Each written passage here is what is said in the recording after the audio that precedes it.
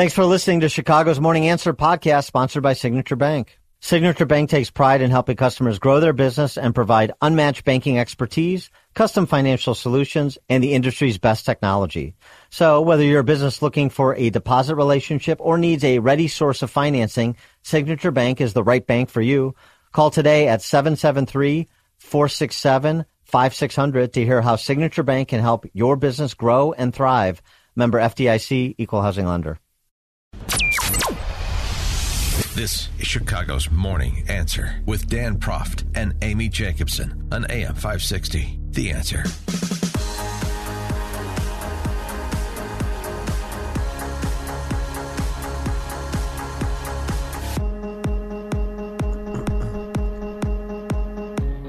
Top of the morning, Dan and Amy. We got more problems, not problems with respect to migrants or migrant families in Chicago, although BLM Brandon did call them a burden, so I'm a little bit confused about that. But I think maybe a financial burden that he needs help with. But, of course, people cannot be illegal, and so they can't be burdens. I get it. So it turns out that there's about 5,000 kids brought here by their parents or a cartel trafficker or sex trafficker. I'm not sure. Mixed bag. 5,000 kids here that are now entering the Chicago public school system. Right. And so, of course, CPS, being the budgeteers they are, that's right. being they're so good with numbers. Well, and also, too, I mean, they're so penny wise. Oh, yeah. You know, every single cent of taxpayer dollars is accounted for. It's been considered and budgeted, you know, so precisely that there's not a lot of give there. And so with this influx of 5,000 kids and bilingual staff that's required, wraparound services, and so on and so forth, they need more cash. And that's why Stacey Davis Gates, the head of the Chicago Teachers Union, the chief Marxist there, head of that Politburo, and Randy Weingarten. Oh, the dynamic duo, boy. Flew into town to have this little presser to explain this impasse we're at and, you know, what the city and state and federal government needs to do about it, mainly the federal government. We have needs, and these needs will not be met alone by the district or by the city. The Chicago Teachers Union is asking for more bilingual teachers, 100% of tuition costs for current teachers to get their bilingual certificates, and a migrant coordinator in each school that enrolls new arrivals. Seems reasonable. 312-642-5600, turnkey.pro answer line, 64636DA, turnkey.pro text line. What the city is telling you, the city council in particular, we ain't got it. City ain't got it. We ain't got it, so you give me that. Give me that. All right.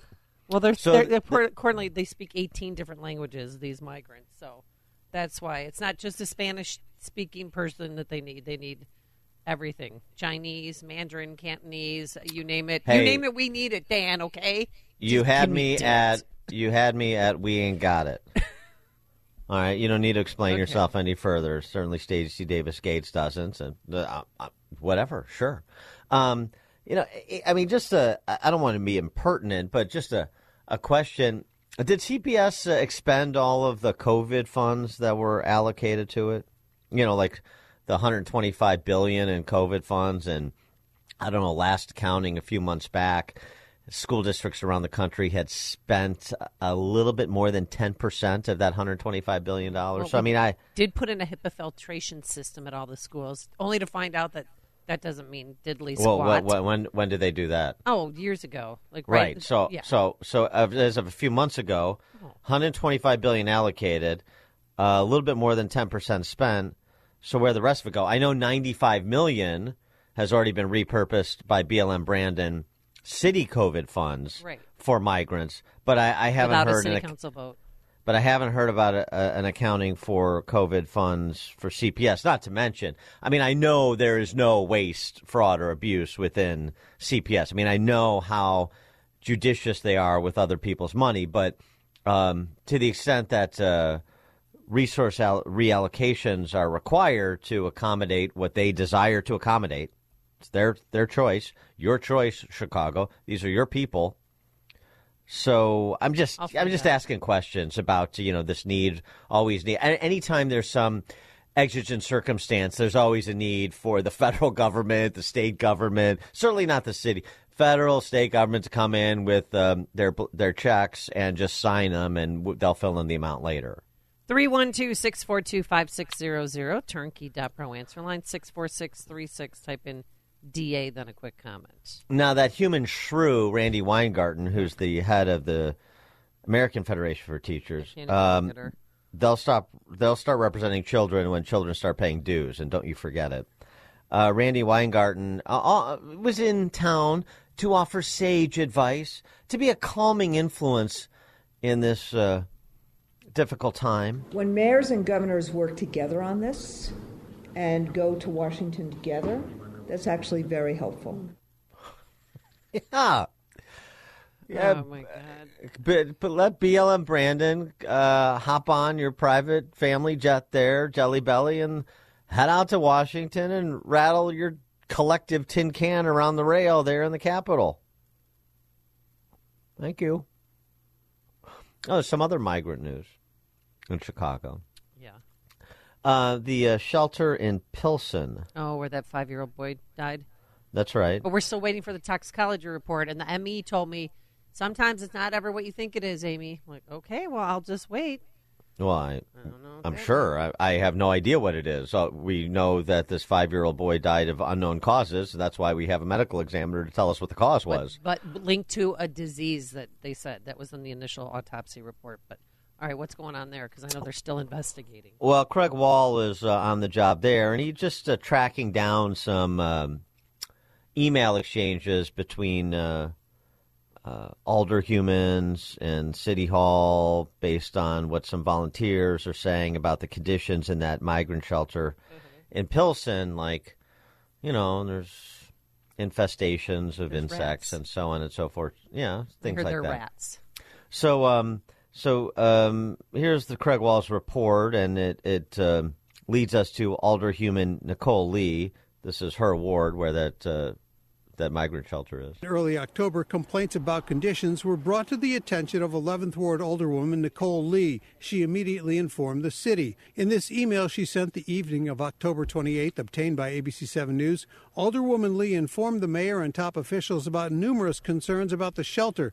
The complaints included insufficient bathrooms and insect cockroach infestation. The city officials responded pretty immediately, acknowledging that they received my email, that they were concerned about this as well. They wanted to go ahead and investigate what was going on. The initial response by the city to media requests for emails of the city's response included heavily redacted documents, but today ABC 7 obtained clean versions which show the deputy mayor overseeing the migrant situation responded in just over an hour, indicating several issues were new to city officials. The following evening, the Commissioner for Family and Support Services offered a detailed response addressing the concerns, noting an exterminator was being sent for the cockroaches.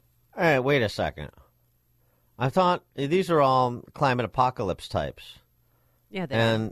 Right. So, I mean, that's a food source. Every meal you make, every bite you take, every single lunch with a crispy crunch, you will eat the bugs. Yeah. So get on it. Turn something bad into something good.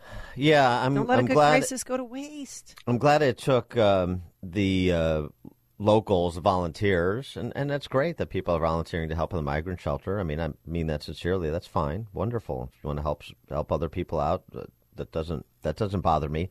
What bothers me are the politicians, as I've said from the outset of this, as I almost always say. Yeah, you don't. So somebody at the shelter had to notify the alderhuman in the ward to notify the city that the conditions were unsanitary. And you have to have a 48-hour notice before they let you in. Even if you're an alderhuman being, even if that's your ward, you can't just walk over there and go in. Well, this has rankled alderhuman Byron Sigcho Lopez. Oh, this guy is this guy remember when they brought some aldermen down to tour the border? He wore that Palestinian scarf. He doesn't take it off. I even think he wears it to bed at night. He's never seen without it, Dan, ever. I was just about to say that I'm watching this piece that he's got the keffiyeh on. Always. No, Dan, he never takes the darn thing off. And then when it's cold out, he puts it above his head, and then he puts it down, and he's always at the city council meetings. He, fluffs his scarves. Okay. He's so weird. All right, Byron Sigcho Allah Akbar Lopez had this to say. We see redacted documents like this, and especially in the midst of tragedies and conditions in shelters, we gotta act upon the highest level of integrity and transparency. Yeah, there's the quality of your alderhumans in Chicago. In case you needed a refresher. Oh, hey, Peggy in Chicago. Here in Chicago's Morning Answer. Hi, Peggy. Well, yeah, I just wanted to say it's time to leave Illinois. Well, why are you still in Chicago then if it's time to leave? There's no money left. The cow's empty. The cow's dry. And people that can get out are going to get out. It's how are you going to survive? That's an exasperating there's situation. No more money. It's like there's no more money. Oh, there's always more. Well, they'll always find it. Thanks for the call, Peggy. And then the people that are handling... I'm sorry. You got to pass that $1 million, the surcharge on $1 million home sales. That's all. Yeah, we're going to vote on that in March. But you're having people handle your money that don't even pay their darn bills. Stacey Davis Gates, $5,900 in utility bills unpaid. I mean, I don't know who the heck they think that they are. I'll tell you what. Because of her leadership, why don't we put Stacey Davis Gates' personal bills into the ask for money for the migrants? Oh, okay. Let's wrap it all up here. It's the least we could do. Yeah. Connect with Dan and Amy on the AM 560 The Answer mobile app. Just text the word app to 64636 to download the app today. Business owners, now's the time for your business to make the move to a locally owned business bank. Hi, Mike Gallagher here to let you know that you don't have to look far. Signature Bank was founded in Chicago with a simple mission to help companies like yours grow, succeed, and thrive. Their decisions are made locally by a terrific team that knows your name, cares about your business, and invests in your success. That's why Signature Bank is my bank. I'm a customer. As business owners, they knew that local family-owned businesses were not getting the help they needed or deserved. So I invite you to reach out to my friends at Signature Bank today. Write the number down. Remember this phone number, Signature Bank, 773-467-5630, and learn all about this great bank, 773-467-5630, or visit them online at signaturebank.bank. That's signaturebank.bank. Signature Bank makes commercial banking personal. Member FDIC, equal housing lender. If you're looking for the latest news, insight into what it means, and the sharpest opinion, there's only one station in Chicago where you can turn, and it's this one. We're AM 560, The Answer. Top of the morning, Dan and Amy. Just a postscript on our conversation about that issue that CPS is having with the 5,000 migrant kids that are in CPS now. And they want the feds to fund it. Dear CTU leader Stacey Davis Gates and the half-woman, half-shrew head of the AFT, Randy Weingarten, were brought together to call on the feds to fund this. I'm inspired by Naperville City Councilman Josh McBroom on this. Why not just ask for donors and make a list? Because certainly the welcoming city, open borders residents of Chicago could dig a little bit deeper for CPS. Couldn't they? You think she'd be more gracious and inviting and wanting all of them here because they need to fill classrooms. We play these schools on the south side, Dan, and there is nobody. Now they're combining high schools. Like they'll put one high school on because they're losing students at a rapid rate. Yeah, but that's the good news is you've got 5,000 migrant kids now in CPS and more coming. I mean, I don't really understand why if you're losing kids and there's all this space that if you have kids and then. But anyway, that's not material. It is not for us to question a call from Dear Leader Gates or half-woman, half-shrew Weingarten for more federal funds. That's not our job to question it. They are our betters. They're in charge. It's their system. It's their call. We are here to do their bidding. And this is why I say, rather than waiting for a lethargic federal government to get around to this, call on your fellow residents. This is an opportunity. Again, an opportunity. It's just a list. You don't have to do it. But certainly, you, Chicago residents, your friends in the listening audience, the open borders, welcoming city friends that you have, they're not going to let this opportunity pass. They're not going to be accused of not being a welcoming city. They're not going to be accused of letting migrant children wither on the vine when just a few dollars from a few residents could solve the problem. Dig deep. We'll put a list. Maybe we get like your name and a brick at CPS HQ or something like that. Right? Yeah. I mean, come on. Let's be a little bit innovative here. Give people more of an opportunity to participate.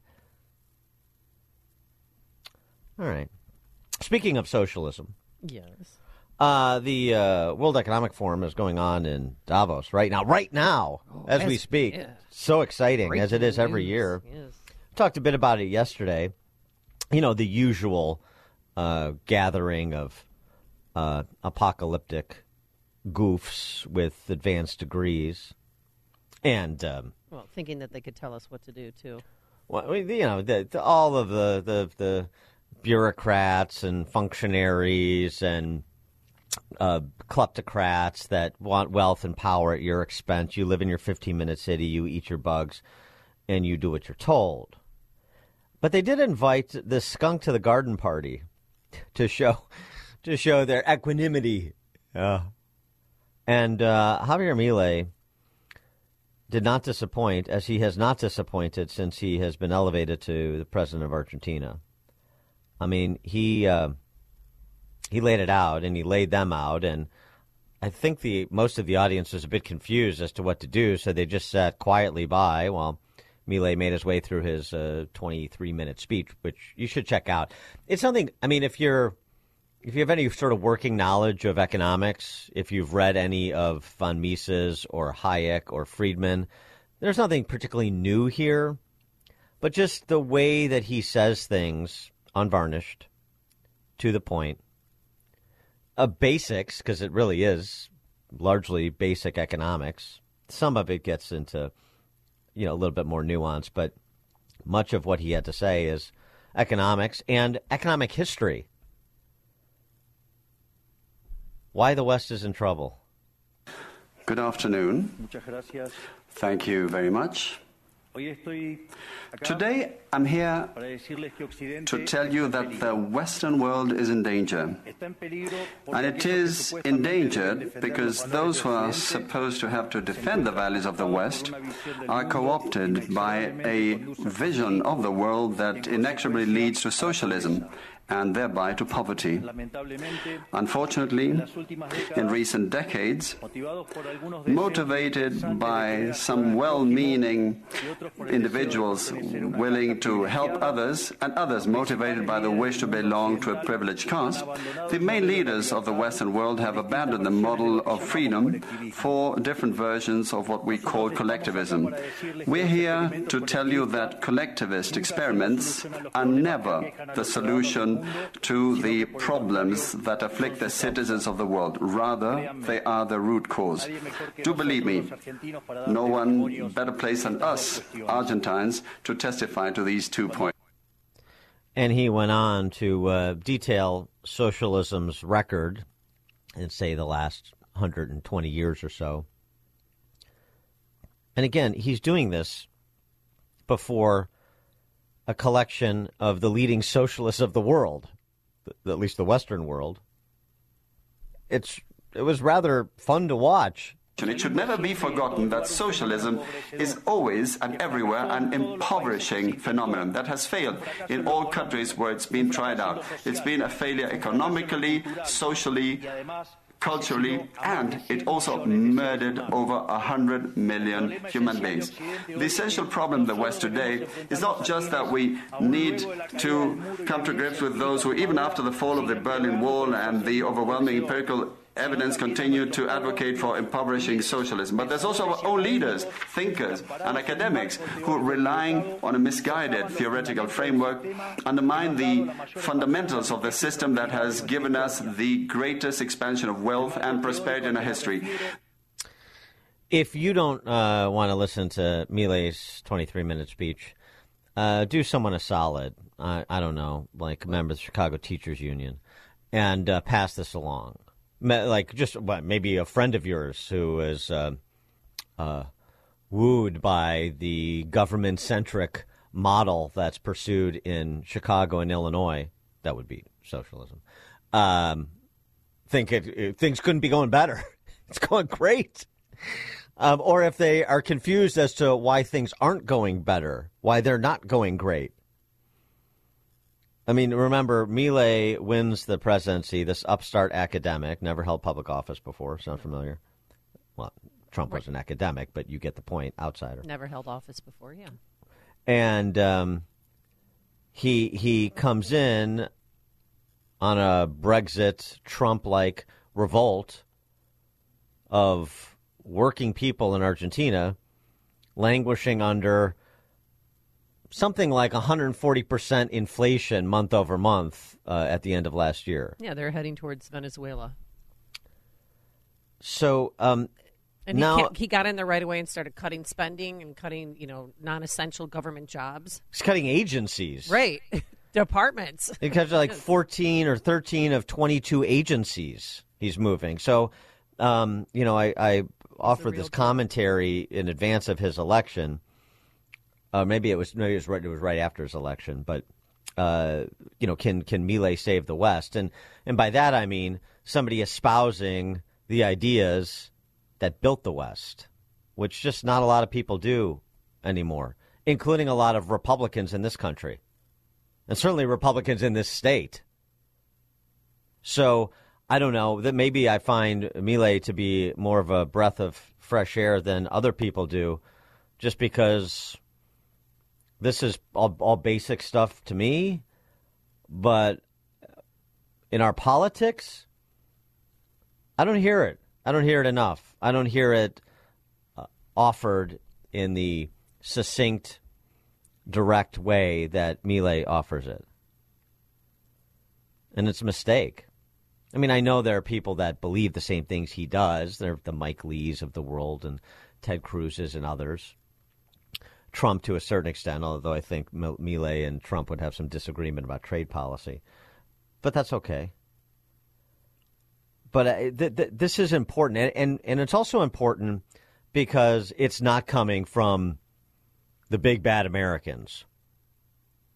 It's coming from a leader of a once wealthy South American country ravaged by the autocratic policies of Peronistas for so many generations, and now turning back, everything old is new again, turning back to the tried and the true, free minds and free markets.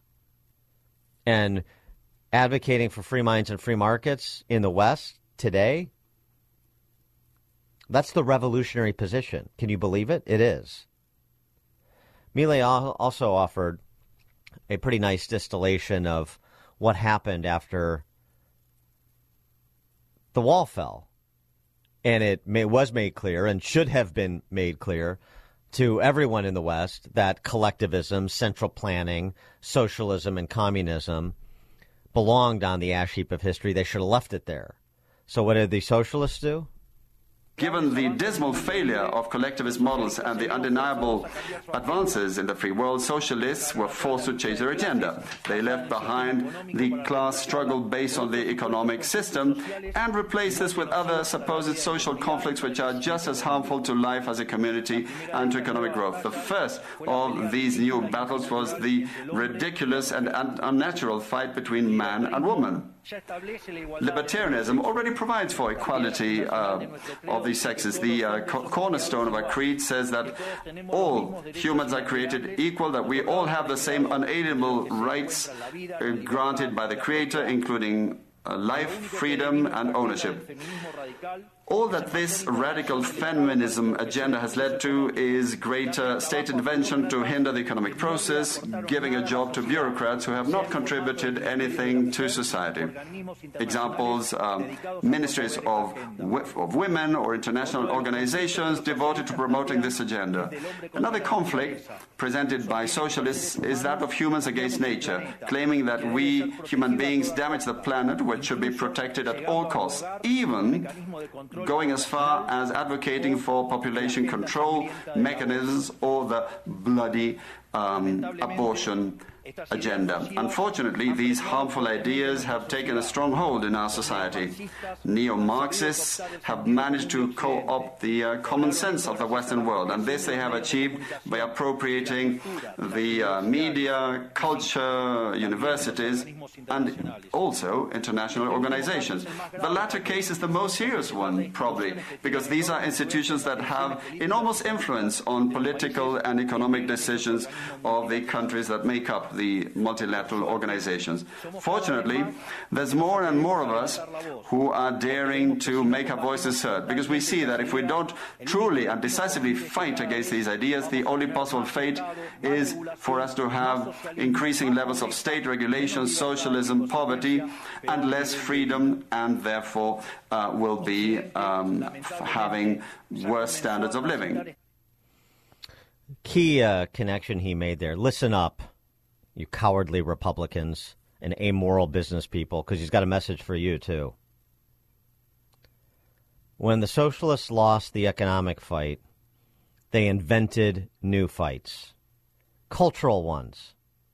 Did you hear him? They invented cultural ones.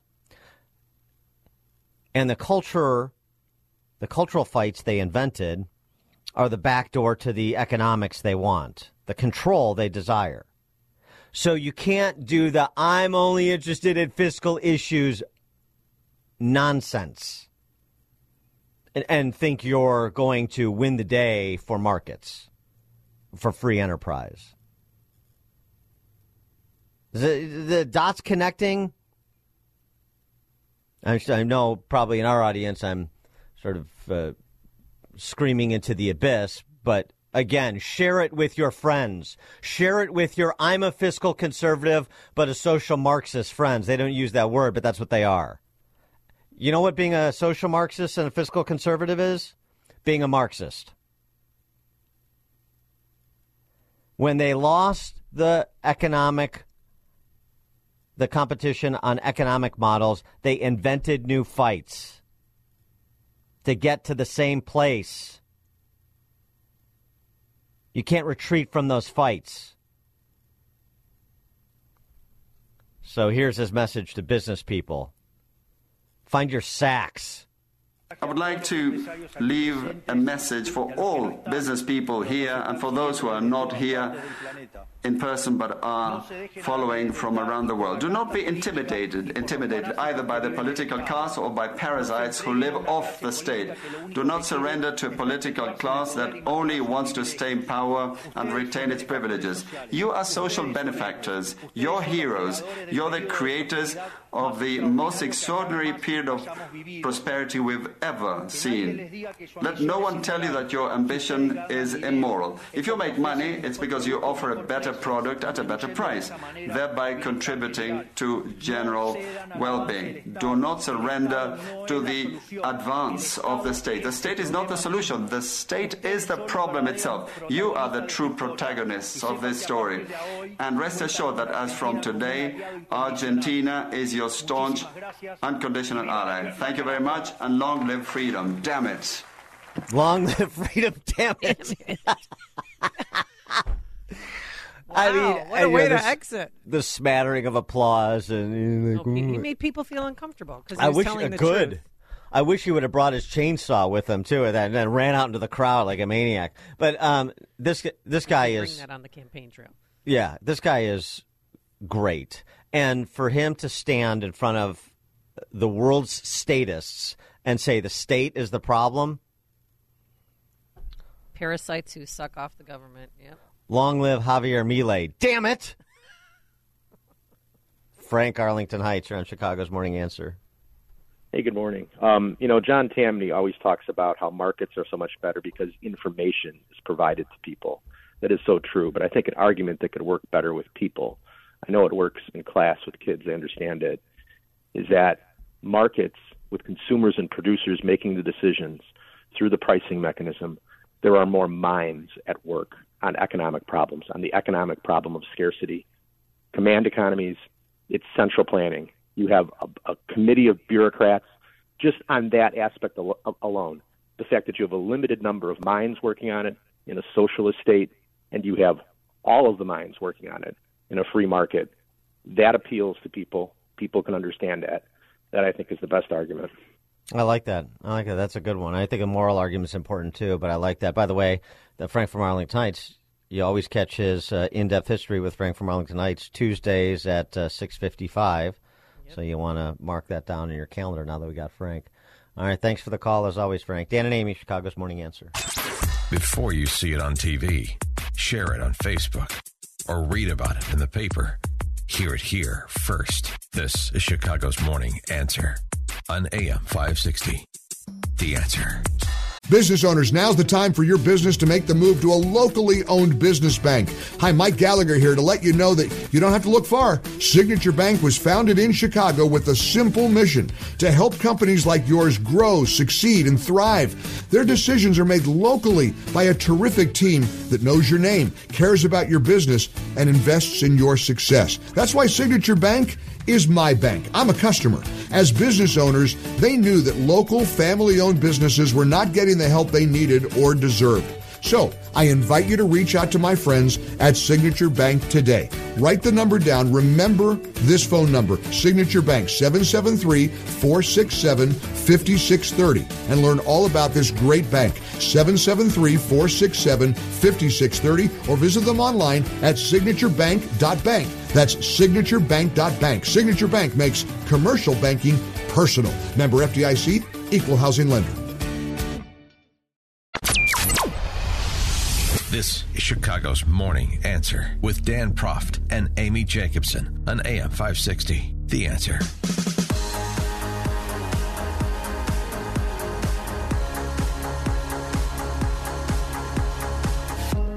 Top of the morning, Dan and Amy.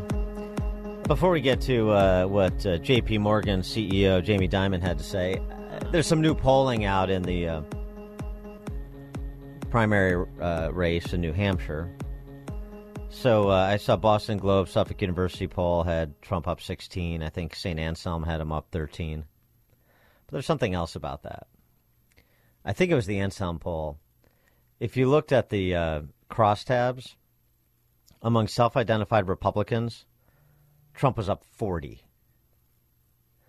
So remember, New Hampshire's an open primary. Anybody can vote in either primary, if there was a primary on the other side.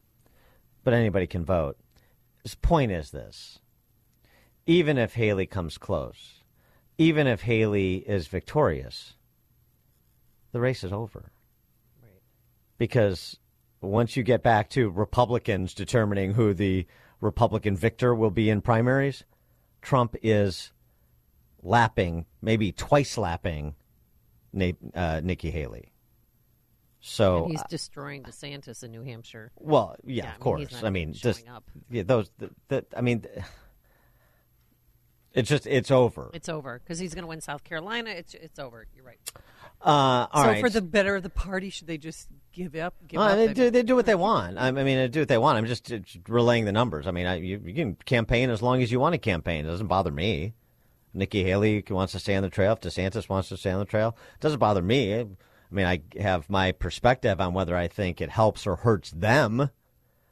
Like in terms of is there an understanding of what you're trying to accomplish and is what you're doing in furtherance of that objective?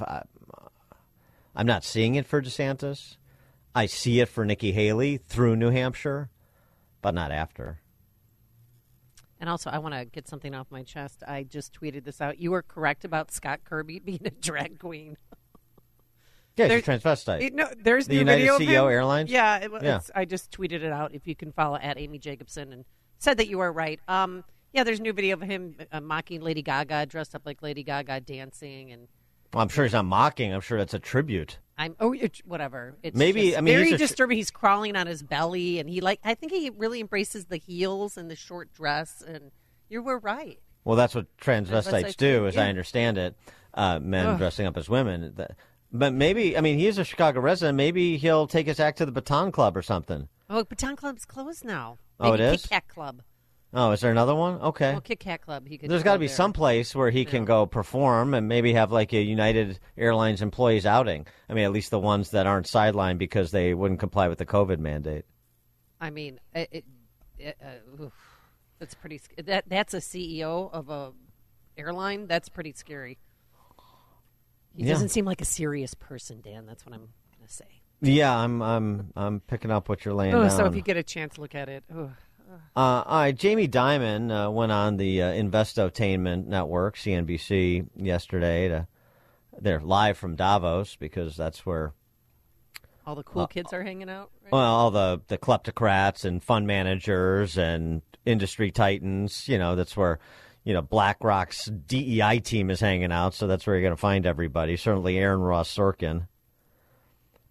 Anyway, Jamie Dimon is sort of a on-again, off-again Democrat. He'll get about as far right as Nikki Haley.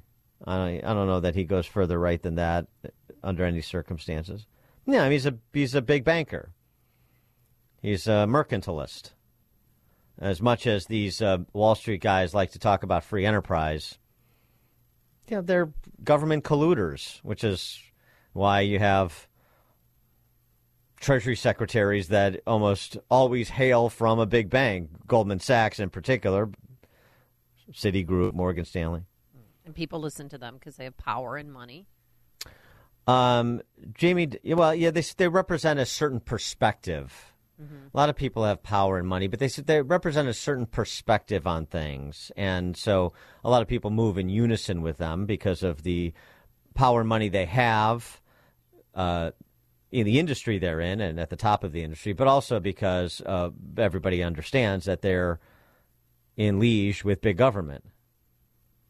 So it's sort of two worlds. Well, it's the perception that there are two worlds they're in when it's really sort of a hybrid world. Anyway, Jamie Dimon has a message for Dems, and this is sort of like the Bill Maher message for Dems. It's like, it's not that I support any sort of conservative. It's that I want my team to do better. That's how I take this. And it's sort of the typical corporate. I mean, I know like people get excited about what you're about to hear. Oh, Jamie Dimon said this. Oh, maybe he's seen the light. Maybe he's turning around. No. Bill Maher's not turning around. These other mouthpieces of the left, when they say something that runs afoul of leftist orthodoxy, it doesn't mean that they are having an epiphany. It means they want their side to do better. And in Jamie Dimon's position, he also wants to sound like someone who is, hey, we have to unite the country kind of patter. So anyway, that's my context to this comment. And I just also want to point out, I wish the Democrats would think a little more carefully when they talk about MAGA. And if you travel this country, and the country's unbelievable. We took our bus trip this year, and Leslie Picker was on Spokane and Boise and Bozeman. People are growing. They're hungry to grow. They're innovating. It's everywhere. It's not just Silicon Valley. So we've got this great hand. But when people say MAGA, they're actually looking at people voting for Trump, and they think they're voting, and they're basically scapegoating them, that you are like him. But I don't think they're voting for Trump because of his family values. Now, if you look, just take a step back, be honest. He was kind of right about NATO, kind of right about immigration. Mm-hmm. He grew the economy quite well. China virus. Tax reform worked. Yeah. He was right about some of China. I don't like what he did. No, I said China virus. Yeah, I understand. He may have been right. And I don't like how he said things about Mexico. But he wasn't wrong about some of these critical issues. And that's why they're voting for him. And I think people should be a little more respectful of our fellow citizens. And when you guys have people up here, you should always ask the why. not like it's a binary thing. You're supporting Trump, you're not supporting Trump. Why are you supporting It's hard to hate Trump? 75 million of your fellow Americans. I agree. It's done quite a bit. And, the Democrats have done a pretty good job with the deplorables, hugging onto their Bibles and their beer and their guns. I mean, really? Like, could we just stop that stuff and actually grow up and treat other people with respect and listen to them a little bit? And I do think the economy will affect. And I think this negative talk about MAGA is going to hurt Biden's election campaign. 312-642-5600, turnkey.pro answer line, 64636-DA, turnkey.pro text line. Are you encouraged by Jamie Dimon's words?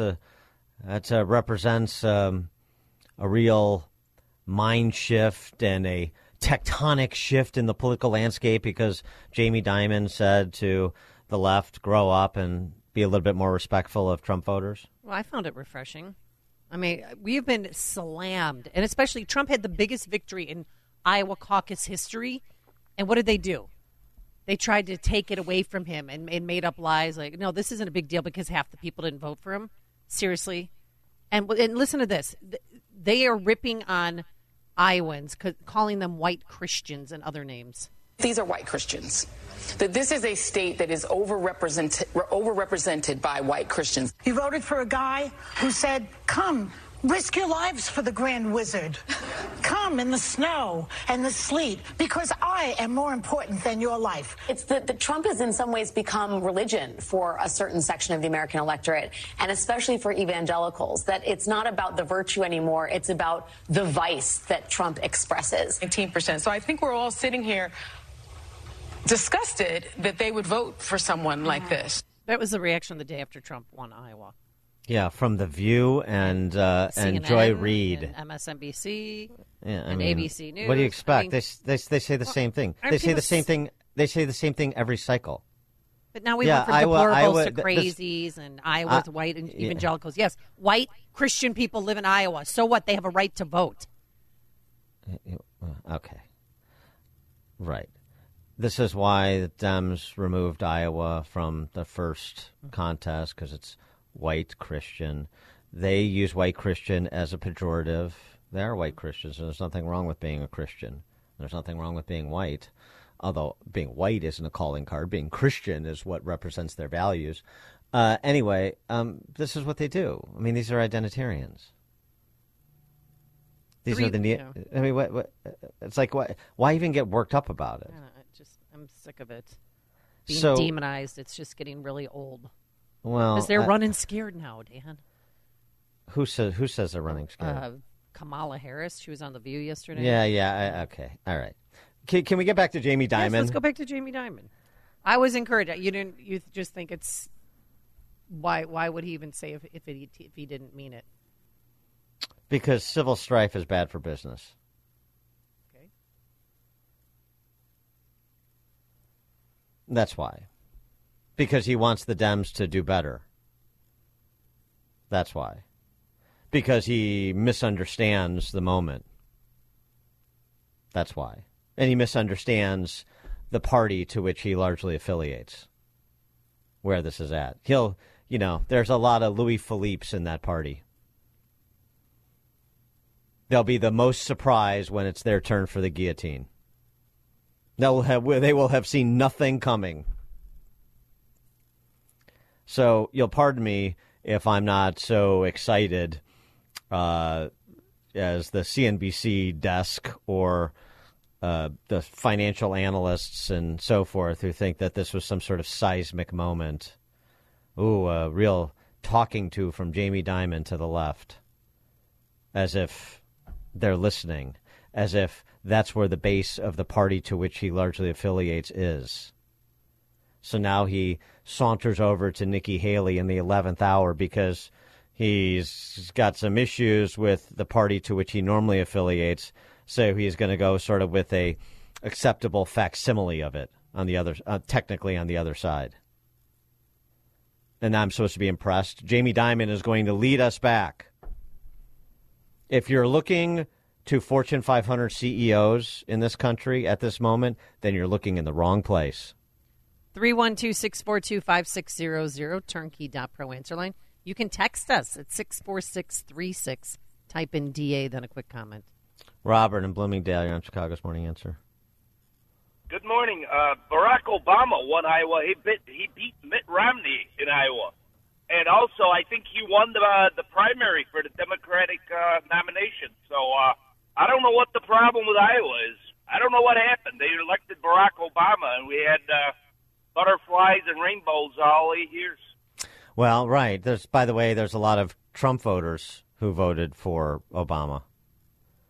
They were good when they voted for Obama. They became racist hillbillies when they voted for Trump. Mm-hmm. White Christians from Iowa. What is unusual about that characterization and that hypocrisy from the left? If you're surprised, you're late to the dance. Marv in Ridgeway, Colorado. Hi, regarding Jamie Dimon's going on a bus trip through Washington and all the way over to Bozeman, which I'm also up in Montana also. I'm always amazed and a little pissed off that these guys have to just go out in the country to see that these rural people have real concerns. They're interesting, they're energetic, entrepreneurial, and that Jamie Dimon should change his mind and his like-minded people. And also that Jamie Dimon, his like-minded people, yeah, Jamie Dimon and like-minded people, they get so enlightened when they go to Davos. It's like, come on, man, get real. Yeah, Marv, because Jamie Dimon was camping out in a trailer at Yosemite when he was making his way up to Big Sky Country, right? Going to see regular people in Bozeman, Montana. I mean, anybody know what Bozeman, Montana is these days? Los Angeles. I mean, right, exactly. I mean, it's thanks for the call, Marv. It's one of these enclaves for the rich and famous these days. I mean, the rich in L.A. And, they all moved to Los Angeles. I finally got out to Sun Valley and Beaver Creek and Aspen. Breckenridge was fine this time of year. And met regular people, and I realized they're not all crazy. Yeah, who was he hanging out with? He was just going antiquing in the quaint downtowns? I mean, give me a freaking break. That's what I'm talking about. It's such a fraud. Visiting a nice B&B. Good grief. Dan and Amy, Chicago's Morning Answer.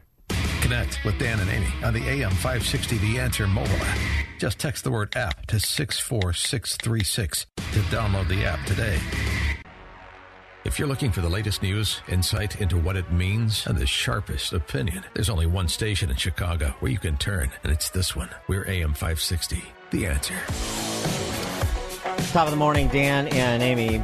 We'll talk more about this with former acting ICE Director Tom Homan, who joins us at the bottom of the 7 o'clock hour. But to give you a chance to weigh in on this, too, there's another bipartisan legislative offering in the direction of a deal on immigration, this time coming from the House.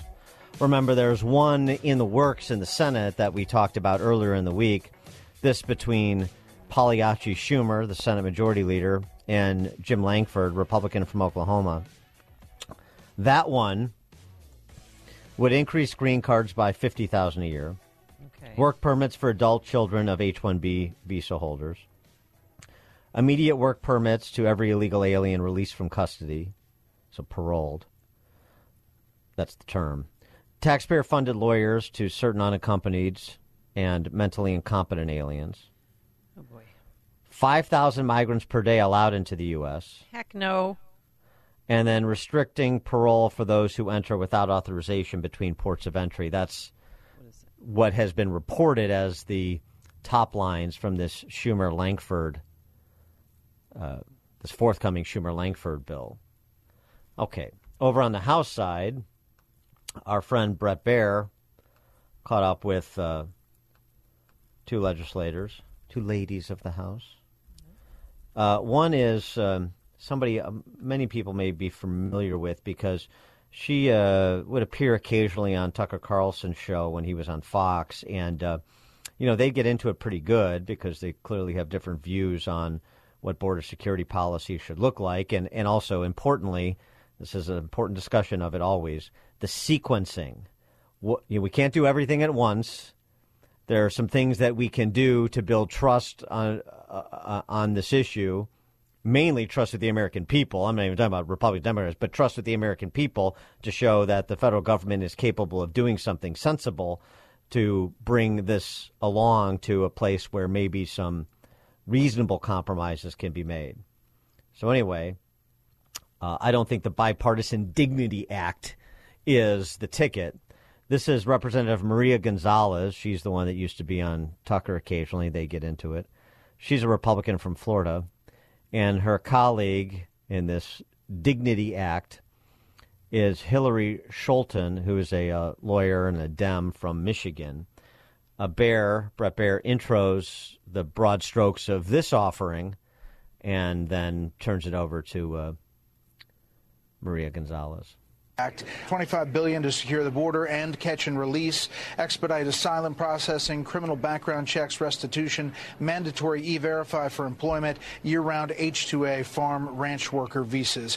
Congresswoman Salazar, why is this important, and how does it track differently than what's happening up there? It's very important because it's the only bill in Congress that is bipartisan, and not only that, it accomplishes exactly what the country needs: to seal the border, secure the border, and once that is done, once that border is secured, then we look back and we give some type of dignity to those people who have been here for more than 5 years, who are contributing with your economy. Like my colleague said, dignity is not an immigration reform law. This is a national security, it's an economic bill, because you know that the business sector is saying we need hands. Those hands are here. We just need to legalize them. I'm not talking about citizenship. I'm talking about dignity, not amnesty, dignity. This bill has the only bipartisan support. I just want to underscore that. You know, there have been a number of resolutions, a number of bills put forward. This is the only bipartisan bill in Congress right now. Right. So that's important to distinguish. Congresswoman Salazar, this is different from H.R. 2, which did pass the House. Dignity has the same provisions as H.R. 2. We do because H.R. 2 is basically secure the border and end catch and release. And we're ending catch and release with something called humanitarian centers. I've worked on immigration issues as an attorney. Humanitarian centers. Dignity. I think we're going to get hung up on most particular. $25 billion to fully secure the border. I mean, I don't know what's contained in that $25 billion, but I think you'll hear Tom Homan tell us next hour what he said before, which is this whole argument about money for the border is a false front by big spenders in both parties in D.C. to appear to be doing something when it's a policy change, not a resource issue. That's required. Policy changes, plural, I should say. It's policy changes that should be prioritized, not throwing more money at the problem for this personnel or for that structure. Policy changes with respect to remain in Mexico, safe third country, the end of catch and release, yes. But the problem is you do the ending of catch and release at the same time you're providing a pathway to permanent legal residency for people who've been in this country illegally for 5 years.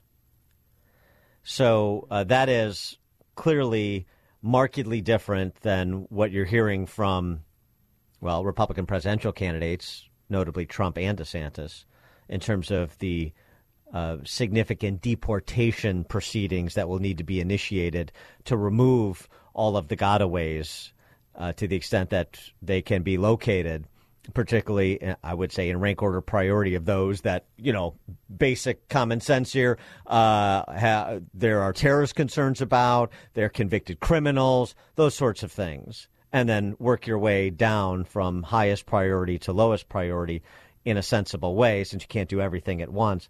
But the problem, and this is like typical of a politician like Gonzalez, forget the Democrat for a second. We're going to do everything because the Democrats say it's broken. And as a great man once said, it's not broken, it's fixed. That was me. I was talking about Illinois, but it applies here too. They want this situation at the border that we have. They want it. If they didn't want it, then Joe Biden would do something about it. There's a lot he can do by executive fiat. Right, but this is what they want. It's what the sanctuary city mayors and governors want. I keep trying to drive this point home. They're complaining about money. They're not complaining about people in this country illegally. Right. I don't think that's clear to everybody. Well, and it's certainly, and Maria Gonzalez isn't making it any more clear when she's talking about money and she wants to do some grand bargain. There's no grand bargain. There's no grand bargain. At least that should be the position of Republicans. There are these policy changes that must be made as an opener for discussions about other things, resources at the border, structures, immigration judges, guest worker programs. All that stuff is off the table. I refuse to talk about it. This should be Speaker Johnson's position. Okay. Should be McConnell's position, too. Should be the Republican Party's position. We're not doing it. It's a false argument. It's a misdirection play to we're going to finance 2,000 more border agents and the Republicans are against it. Pound sand. Not a resource issue, not a personnel issue. It's a policy issue. And until these specific policies are exacted, there is nothing to talk about. And we'll take this around to the country and we'll explain it over and over again. And we'll speak with one voice on the topic and we'll make it as crystal clear as it can be. They want this chaos. They want people coming into this country illegally with no stop. And then we'll argue about the resources after the fact. That's always their game. Destroy and then figure out how to paper over the destruction with money. 312-642-5600, turnkey.pro answer line. John in Florence, Wisconsin. Yeah, creative destruction. Hey, Dan, you two things. It's not broken, it's fixed. Oh, yeah, it's fixed all right. And I would like to think that with the doubling down and death of legacy media, people are figuring it out. President Trump or the clown in the Oval Office right now, you pick up the phone, you call down to the president of Mexico, you say, if you don't put a hold on your end of this, we will start restricting the $60 billion in money that your nationals send back into Mexico every year. We'll clamp that down on all these transfers. That's what Trump did instead of putting everything behind the wall, to his credit. The second thing is that should be the the national campaign is it doesn't take a wall, it takes policy, and all these people, Dan, they're not getaways and they're not runaways and they're not illegal. The reason that there's so many people being processed is you step up here, you wait in line, you get your information taken, we'll give you a card. Now you get $2,200 a month. Plus you get your phone, plus you get some health care, plus you get housing, plus you get vouchers. All four of my grandparents were immigrants. Yeah. All four of my, and I have nothing against it, all right? But when you're rolling in, if they're saying 12, 14 million, think that's the population of Chicago and DuPage County. We can't afford it. It's more, if we could afford it, it's not good for the culture. I would say 2025. Thanks for the call, John. Yeah, well, it's the size of the population of New York State. But anyway, on the other thing too, and this was brought up in a committee hearing yesterday. I mean, the drug trafficking, the human trafficking, all these parolees, then you're eligible for a work visa for up to 2 years too. And Sounds like a great gig if you can get it. and you want to talk about and by the way, DeSantis was talking about going after remittances on the campaign trail. Is talking about it. That's one aspect. But you understand, I mean, if Biden wanted to do that with AMLO, he can, he should. He's not. He won't. He's not. And as we talked about earlier in the week, AMLO is demanding unbelievable concessions with an offer of generically helping to slow the tide of migrants making their way through Mexico to our southern border. I mean, the $20 billion, and you're going to make 10 million Hispanics in this country, Latinos in this country, legal, and all these sort of concessions. So what does that tell you about what AMLO thinks the relationship is between him and Biden? Well, who has who over a barrel, do they think? So what does that say about what Biden is purposefully doing? If the Mexican president can figure it out, how can some Republican members of Congress? By the way, in terms of how serious these people are, compromise, bipartisan compromise, get together around a table and hash out, roll up your sleeves and all this other silliness. Listen to this clown, Maxwell Frost. He's a Democrat congressman from Orlando area, from Florida. To my colleagues on the other side of the aisle, let's be honest with immigrants who deserve better than what you're offering them. Don't welcome immigrants if you plan to reject them. If you keep pushing your bigoted H.R. 2 bill, then also pass this bill. I've taken the liberty of drafting it for you. It removes the Statue of Liberty, our largest symbol that tells people to come here. This is who you are, removing the fabric of America.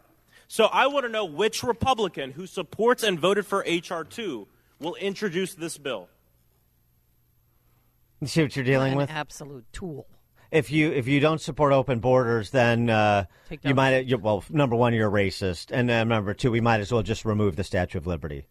And you're supposed to achieve some sort of a reasonable middle ground with somebody like Maxwell Frost. Give me a break.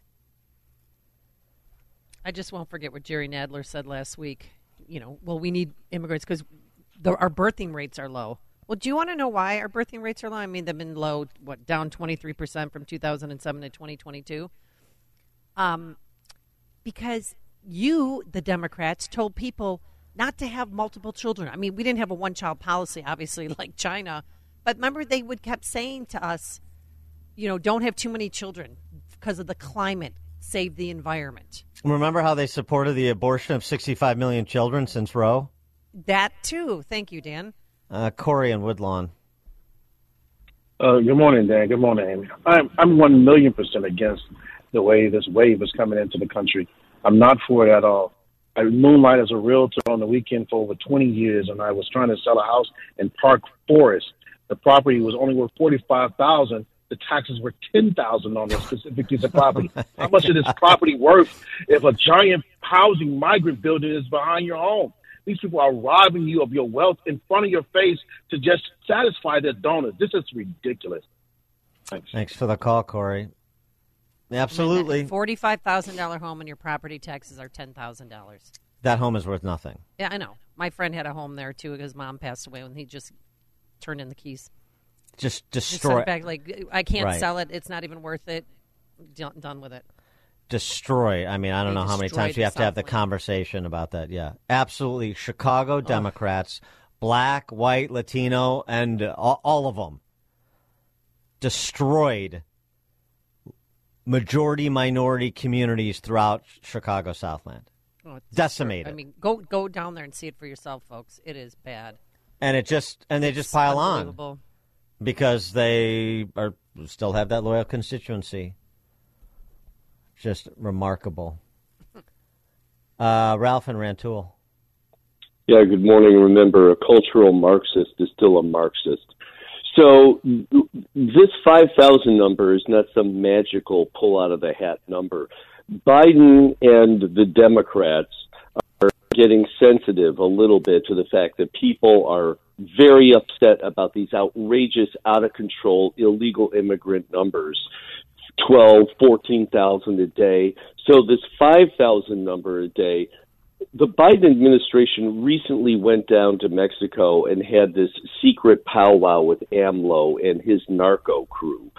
And the 5,000 number is kind of this, well, we think we can, Mexico's saying, we think we can stem the flow a little bit. Here's what we're going to do. We're going to artificially restrict the flow, put all these people in transport inside Mexico. They're putting essentially illegal immigrant camps, holding facilities in Tapachula, Mexico, where it's a buffer, okay? They're just buffering them there. The intent is to artificially demonstrate the slowing of the flow to this ridiculous number, which is still too high, because 5,000 illegal immigrants a day is 5,000 illegal immigrants too many.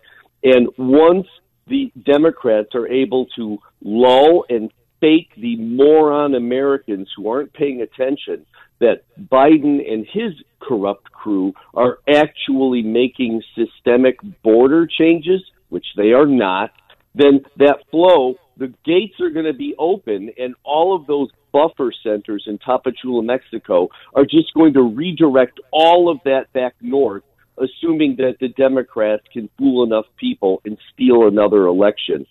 Todd Bensman from the Center for Immigrant Studies, CIS, has documented this. There's boots on the ground watching the people in Mexico working this policy out. And Langford is just another Oklahoma useful idiot working with the corrupt likes of Schumer, who we already know is a corrupt fool, to deceive people, because all the Democrats care about is winning the next election through deception, lies, theft, whatever it takes. It's about power.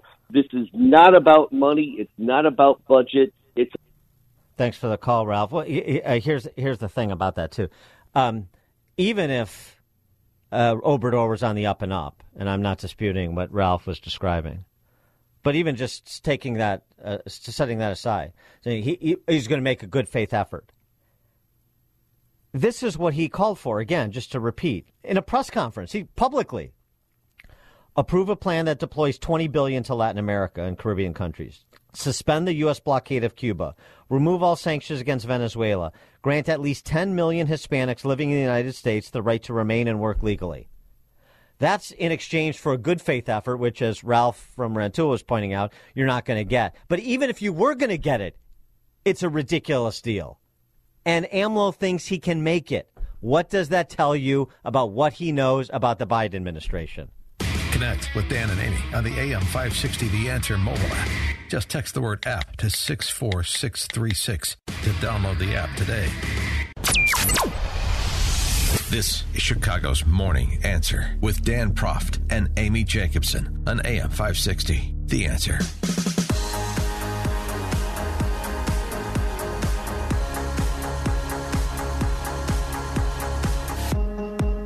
Top of the morning, Dan and Amy. Listening to that weather forecast. Did you see that video of the steam devil?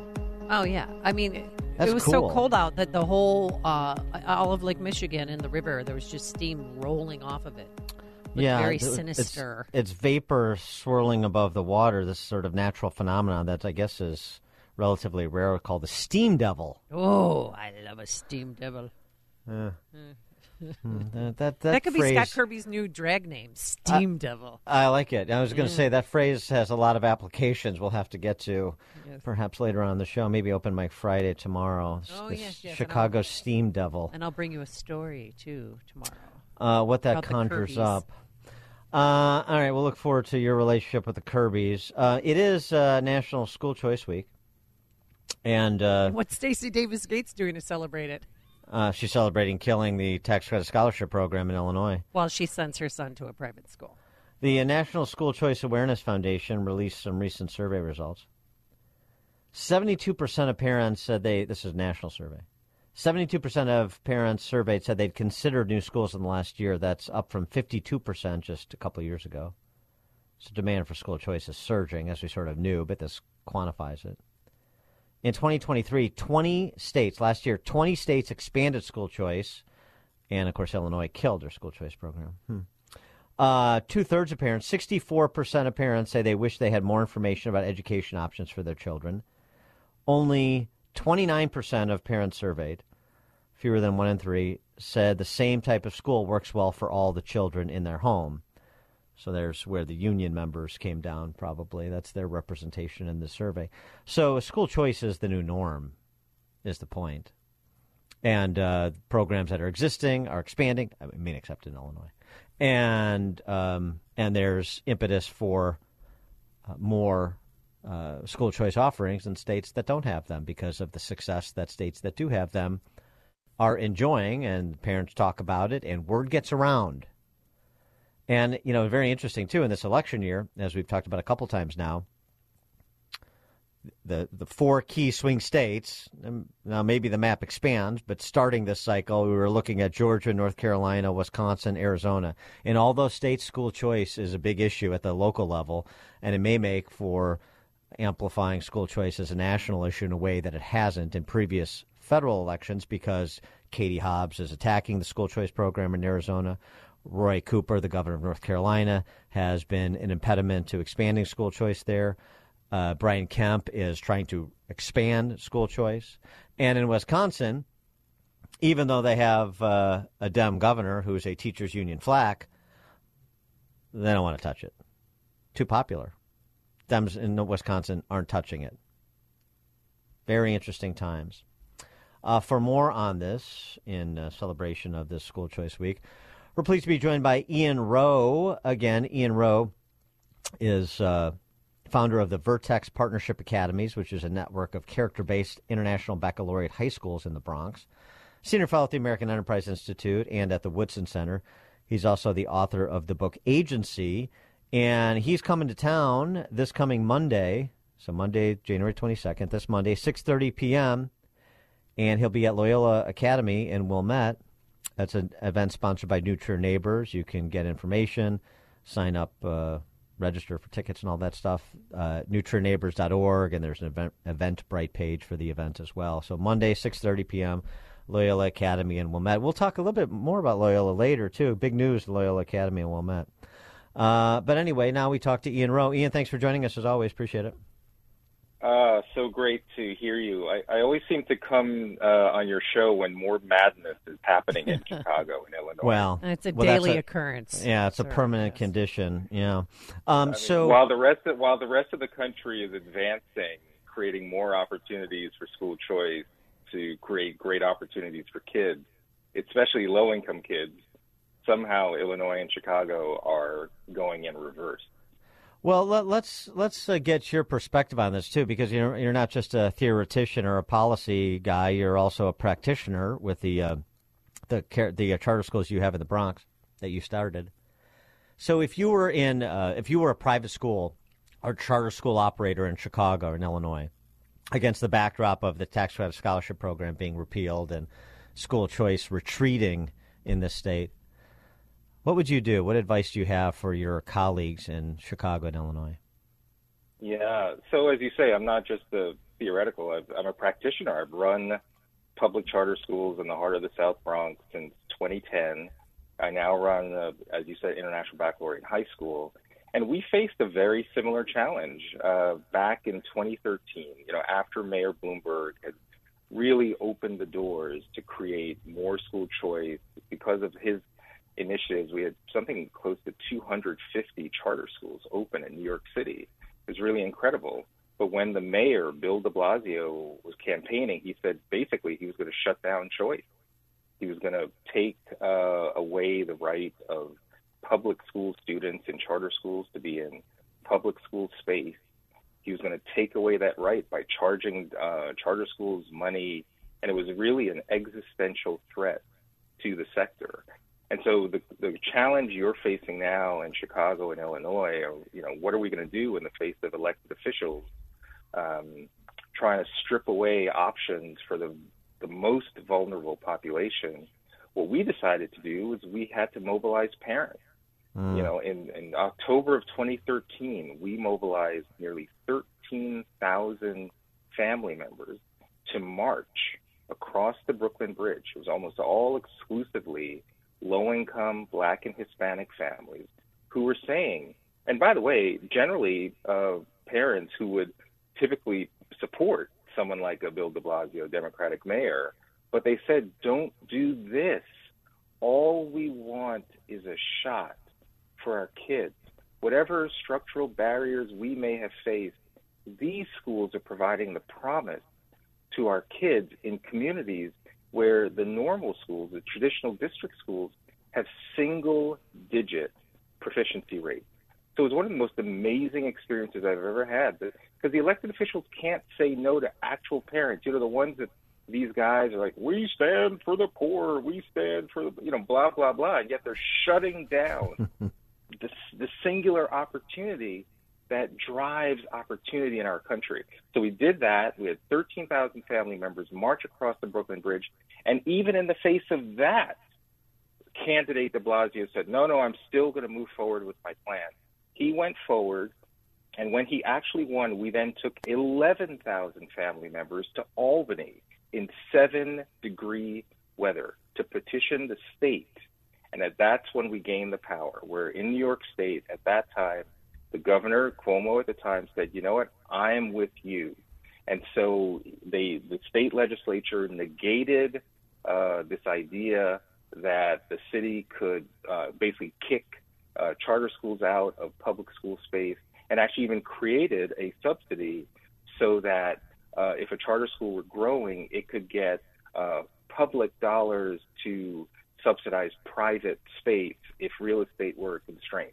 So that's something I would certainly look to do, and I'd certainly love to help. Mobilizing parents, because the one thing these elected officials can't do is look a parent in the eye, a 22-year-old mom who may have a 5-year-old kid, whatever decisions she may have made in her own life. The singular thing she wants to do is create opportunity for her child. And if historically the school in her district has only had 12% of kids reading at grade level, I want that elected official to look in the face of thousands of those faces, primarily low-income Black and Hispanic families, and tell them that I'm going to restrict your opportunity. And by the way, meanwhile, my kid is going to go to the good private school or public school in my neighborhood. That's the hypocrisy that we have to challenge. But a lot of Illinoisans, they go along to get along. So, this is like David versus Goliath. How are you going to really motivate them to mobilize? Convince parents that they're actually the Goliath in this situation. What we said to our parents was that you actually have the power. Don't give away your power. When you come together and have a collective voice, you are unstoppable. And when we tell that to people who, by the way, feel pretty powerless in a system where they constantly feel like everything is rigged against them, here we're saying, no, we're with you. Come with us. Let's mobilize. It was incredible. I just saw this story from WirePoint. And by the way, WirePoint is like an Illinois treasure. I can't wait to be there on Monday and talk to Ted Dabrowski. They just produce such incredibly important information about Chicago and Illinois schools. But I just saw this story. In the name of equity, Chicago looks to close schools with top-performing Black and Hispanic students. Somehow they want to move away from school choice. These are magnet schools where 70 to 80 to 90% plus of Black and Hispanic students are performing math and reading at the highest level, and somehow in this scheme those schools would be shut down. That's what we got to go to those parents and say, there are people that want to take this away from you. And we found that to be a highly effective strategy to get parents to realize what's under threat. There's something else I wonder, get your reaction to. So way back when, there was a state senator named James Meeks, who was a pastor of a mega church on the South Side.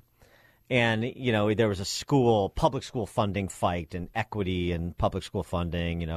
The New Trier spends X on the North Shore and the South Side high schools spend Y, and we need to close that gap. So he bussed a bunch of Black kids, families up to New Trier to make the point, sort of a public spectacle type of thing. Now, that was just, fighting over public dollars and the distribution. It wasn't system change, which is what we're talking about here. But I wonder if he maybe have been onto something.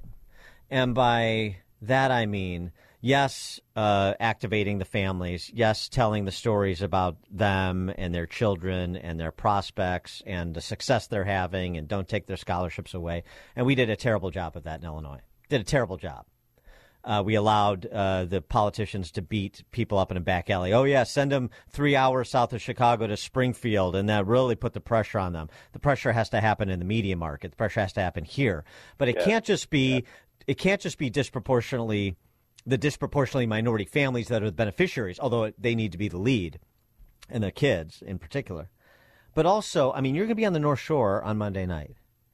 And, you know, one of the challenges to these rich honkies in leftist rich enclaves like Wilmette and Winnetka and Glencoe and Highland Park and in the western burbs around here, I won't rattle them off, and near West burbs, is to say, you know, what are you doing?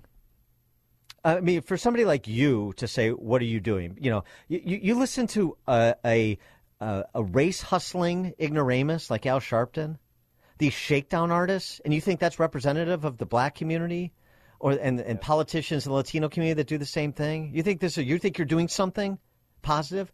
You know, we need like the Bob Woodsons and the Shelby Steeles and the Ian Rose and all the intellectual heft of pro-school choice, black leaders, academics, intellectuals, Glenn Loury and John McWhorter and so many more, to say, who the hell do you think you are? Yep. You're listening to the wrong people. And let me tell you something. If you don't get on board for providing the same options for families on the south and west sides of the city or in middle and working income suburbs that you have, then we're going to have a problem with you. So you like to just, you know, walk away and, you know, hope nobody sees you and just act out of convenience. No, we're coming for you, and we're going to make a spectacle out of you. What do you think about that?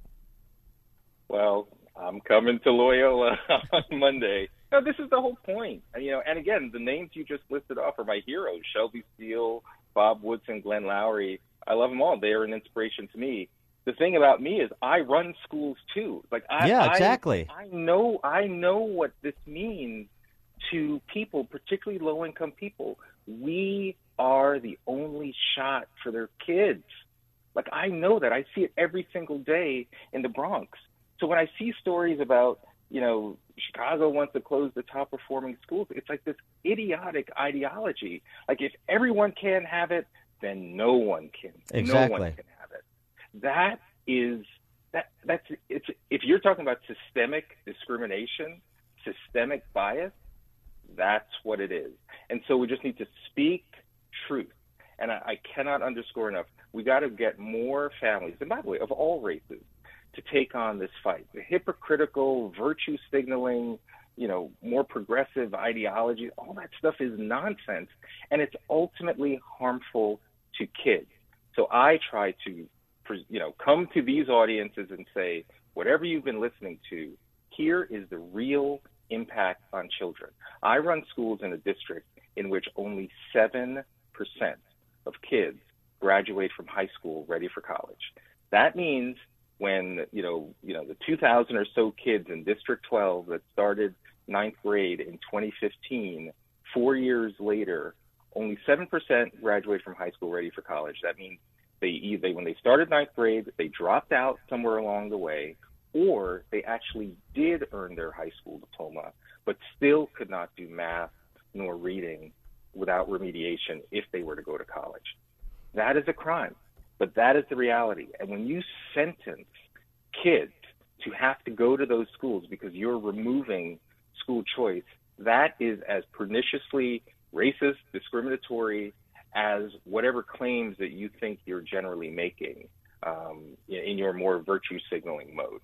Well, the other thing, since you're going to be up on the North Shore, is to tell them to bring in the Woodson Black History and Character curriculum at New Trier and everywhere else. Profile that for the honky high schools like New Trier too. I mean, right.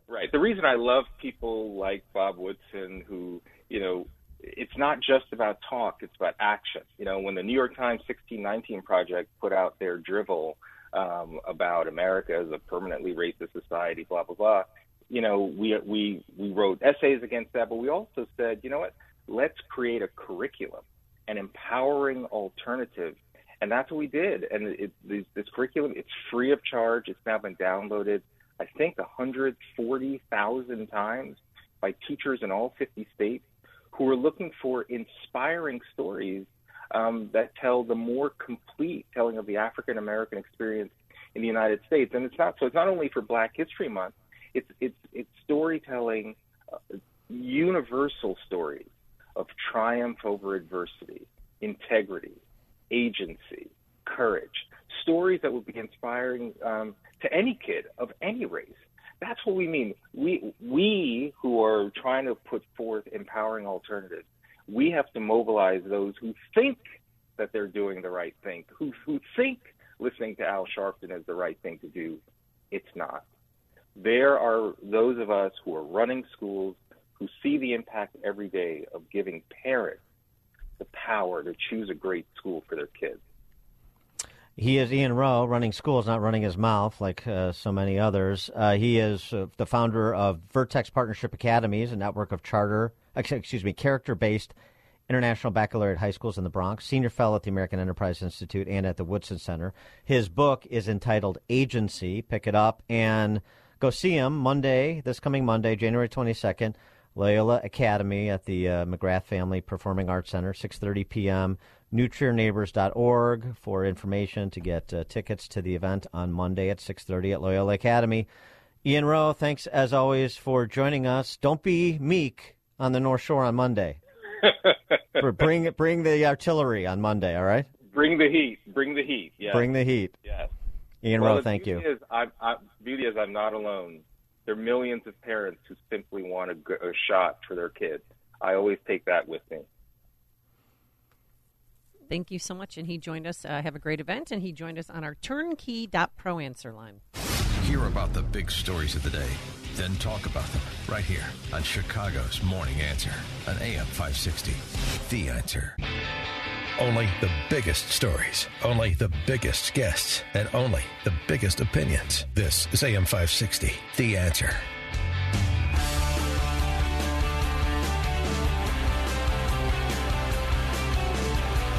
Top of the morning, Dan and Amy. Fresh off of the Big Guy speeches at Valley Forge a week ago Friday, and then Charleston last week. Kamala Harris, Reparation H, that is. And the Eva Perón of East Lansing, Gretchen Whitmer, have been dispatched to continue flogging Trump supporters. Right. Demonizing Trump supporters. Supporters. Kamala Harris talking to fellow man-hating shrews on The View yesterday. And what are you going to do to stop the crazies? I am scared as heck. Play scared. Which is why I'm traveling our country. You know, there's an old saying that there are only two ways to run for office. Either without an opponent or scared. So on all of those points, yes, we should all be scared. Yeah. Mm-hmm. But as we know, and certainly this is a table of very powerful women. Very powerful. We don't run away from something when we're scared. We fight back against it. Mm-hmm. That's right. The seals clap. Eva Perón of East Lansing, on with that blonde bombshell, Joy Reid.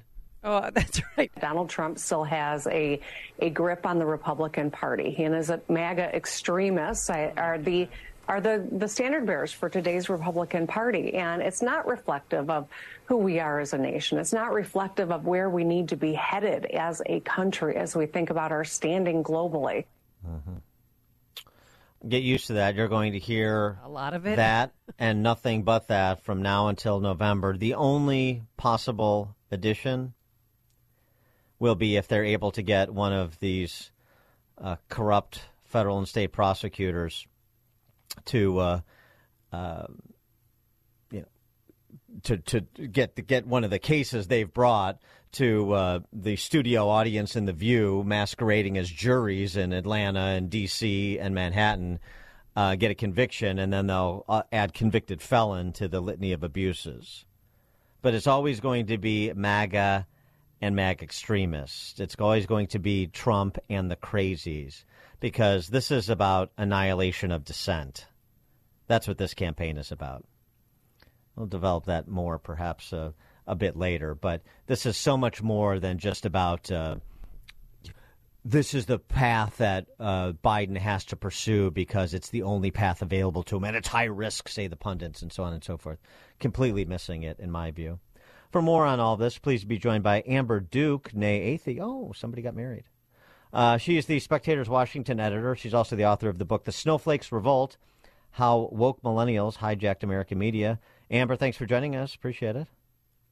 Absolutely. Good to be back. Congratulations on your marriage, I guess, right? I didn't get an invite. Thank you, yes. Yeah, Dan yeah, I know. It must have got lost in the mail. Yes, precisely. Well, let me know where you're registered. All right, so let's talk a little bit about Trump before we talk about the response from Team Biden. You had an interesting piece about the Veeps, the potential Veeps, at least the potential female Veeps. Of course, Trump has said that he's made his selection already, and there's rumors going in a lot of different directions, understandably and desirably. That was, I think, the point.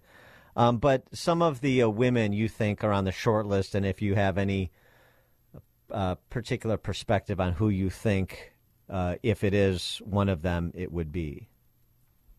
Right. So some of the names that have been floated around over the past, honestly, couple of years include Carrie Lake, who's running for Arizona governor, Elise Stefanik, who is the House Conference Chair that replaced defector Liz Cheney.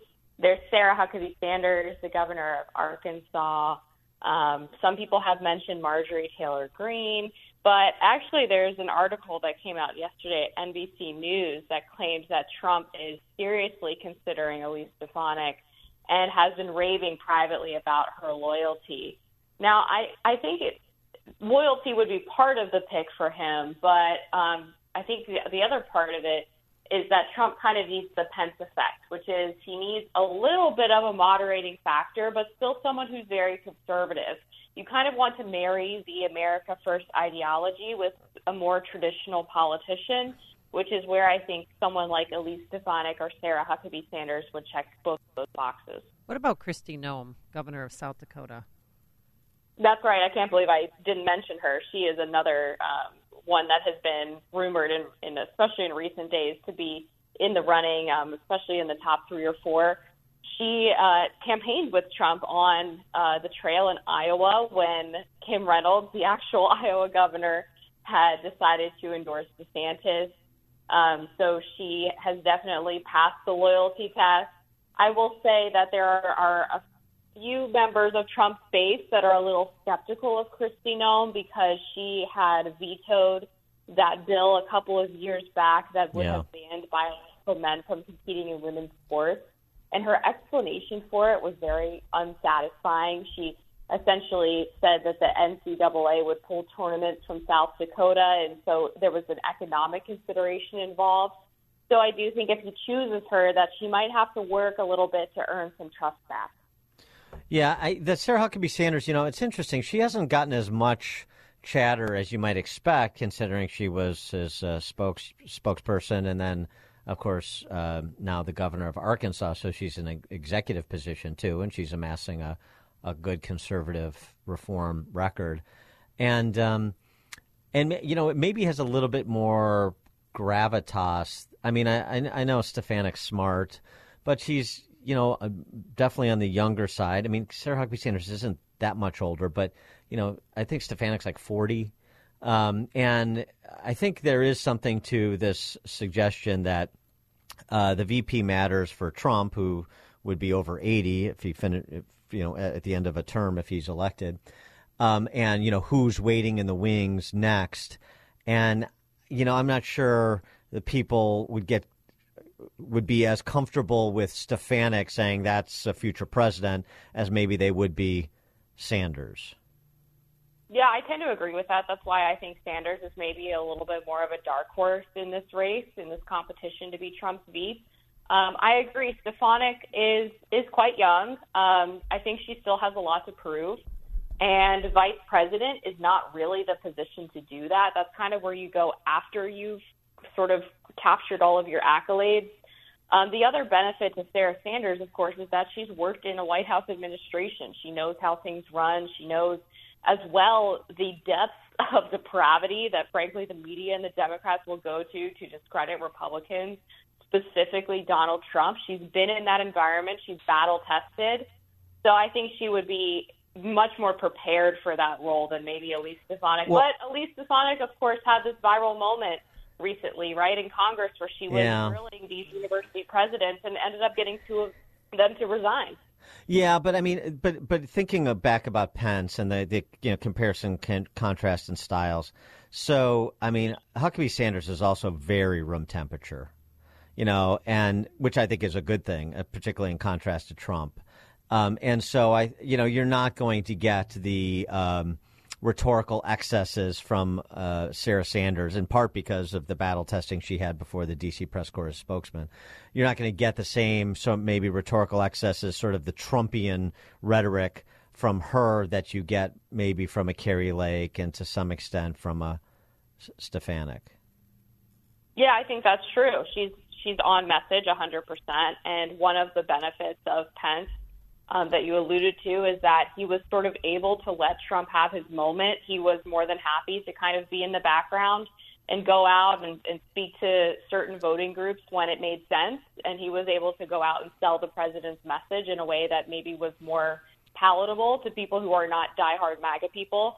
And I think Sarah Sanders could do that. Look, I covered the White House when she was press secretary for a few months, and she's a very impressive woman. Yeah. She knows how to handle that podium. I have no doubt that she would do an equally impressive job on the campaign trail. But what about, deep down in my heart, I still think that he's going to choose Nikki Haley. No. I don't think that's happening, no. So I think a month ago you might have been right, but things have changed a lot since then. First of all, she's attacking Trump way more aggressively than she did at the beginning of her campaign. And Trump's been attacking her, right? Which doesn't always mean everything, because he is, of course, more than happy to accept endorsements from people that he's attacked in the past.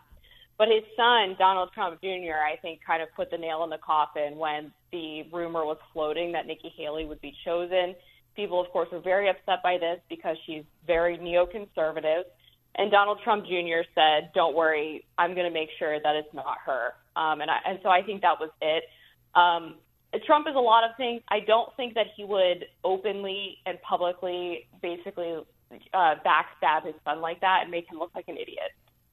What do you so going back to the fear-mongering that is being pitched by Team Biden, that the MAGA dictatorship or save our democracy, that's the choice in November. How do you think that plays for the audience that they're seeking?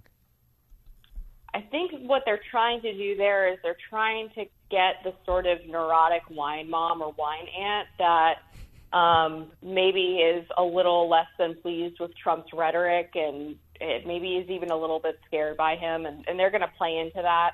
But this is also what you do when you don't have any accomplishments to run on, right? This is a strategy that is all about ad hominem as opposed to actually dealing with the policy differences that made the country a much better place when Trump was in office just a few short years ago. And this strategy was first rolled out by the media actually a few weeks ago. You had The Atlantic, The Washington Post, The New York Times all running these feature articles claiming that Trump's second term was going to be more radical than ever, that he was going to be a dictator.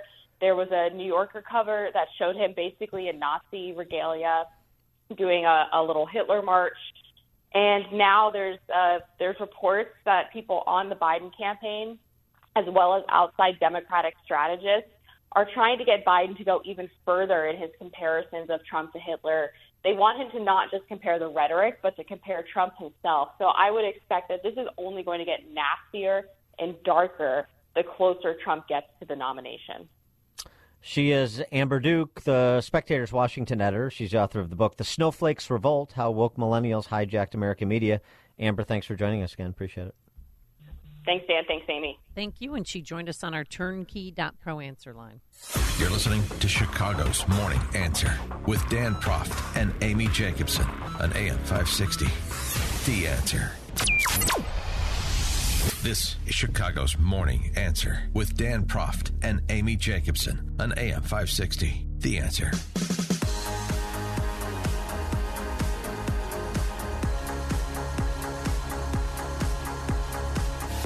Top of the morning, Dan and Amy. So there's this big confab with congressional leaders and Biden at the White House to talk about the border and the, sort of like the Rashomon effect, a bunch of eyewitnesses that have very different reviews of what transpired in that meeting, some suggesting that Biden realizes that there's a crisis despite saying there isn't a crisis, and he is open to making policy changes, and others saying, well, here's a Chuck Schumer, Senate Majority Leader Pagliacci.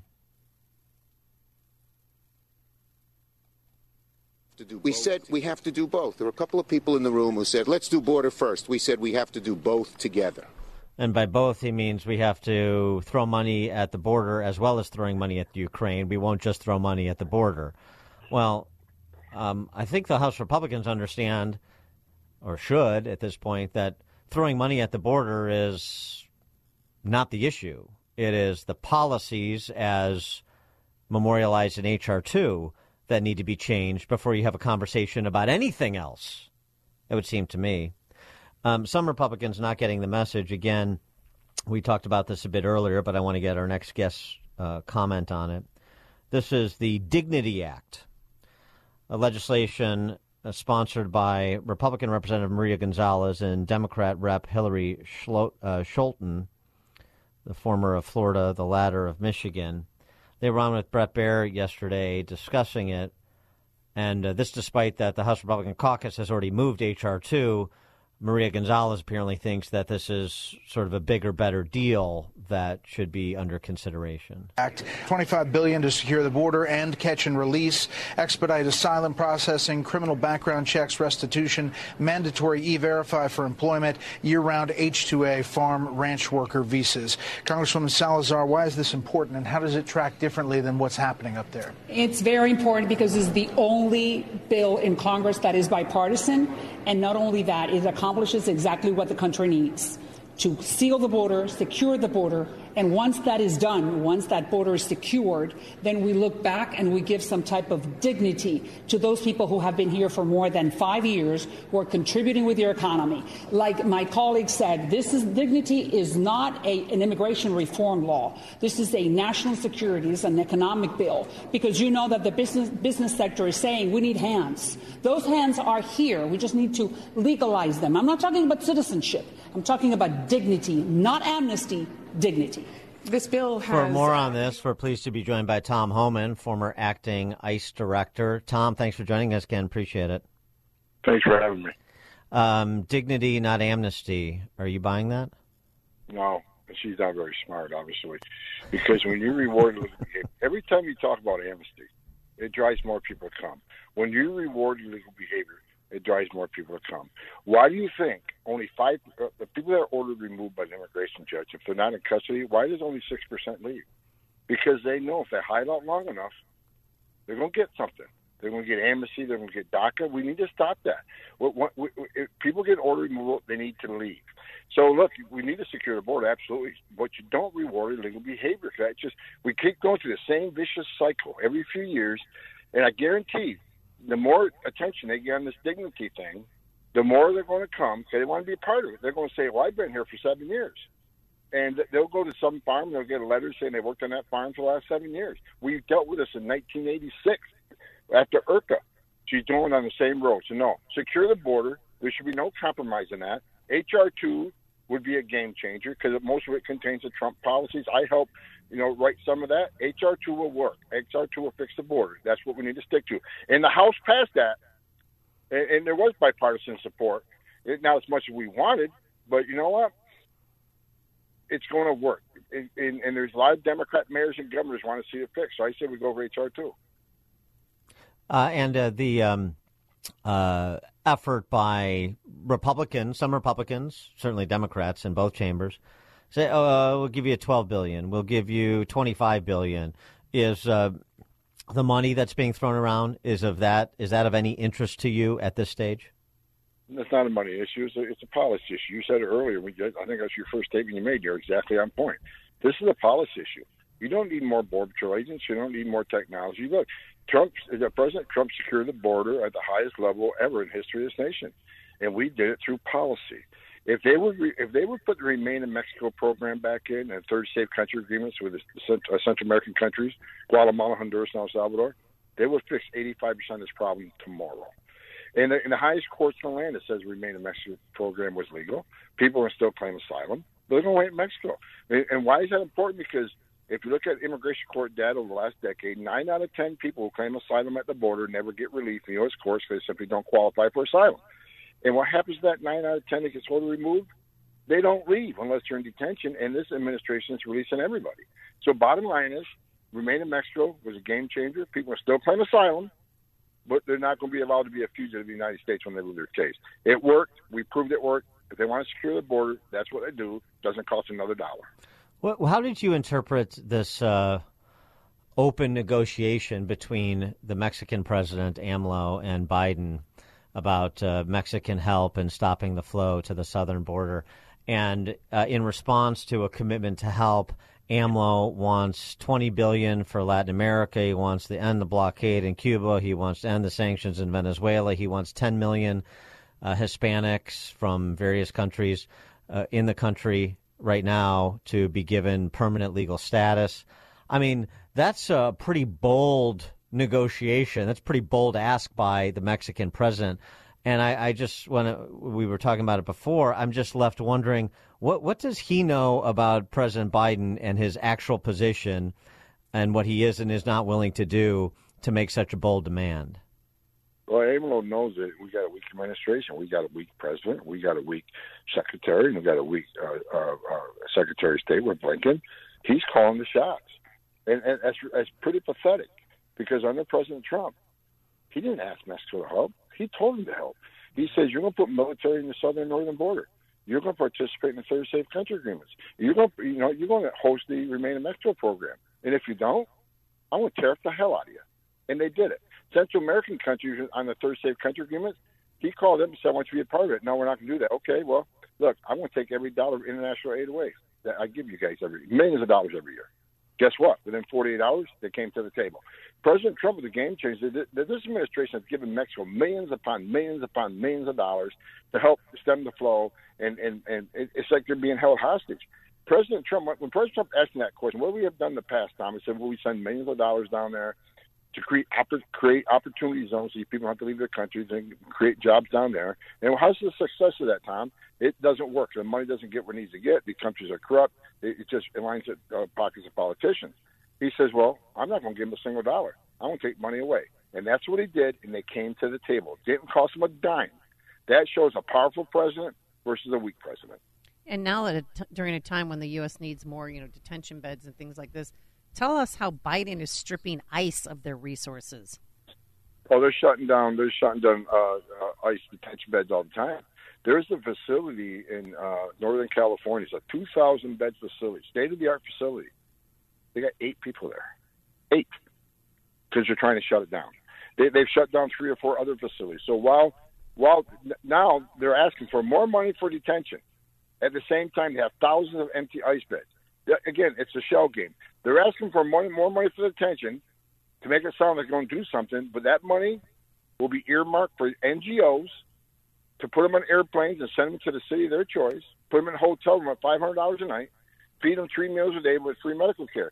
At the same time, the beds in ICE cost about $127 a night, 24/7 medical, 3 squares a day, but they'd much rather have them not in detention. And why is that? Because of what I just told you. If they're not in detention, they're not going to leave when they get an order removal. That is what they're doing. Yesterday, you were in a hearing, Congressional House Committee hearing, talking about a number of issues related to the border, of course, but one of them was fentanyl trafficking. And this is a big issue since last couple of years, we've had a record number of overdoses in this country.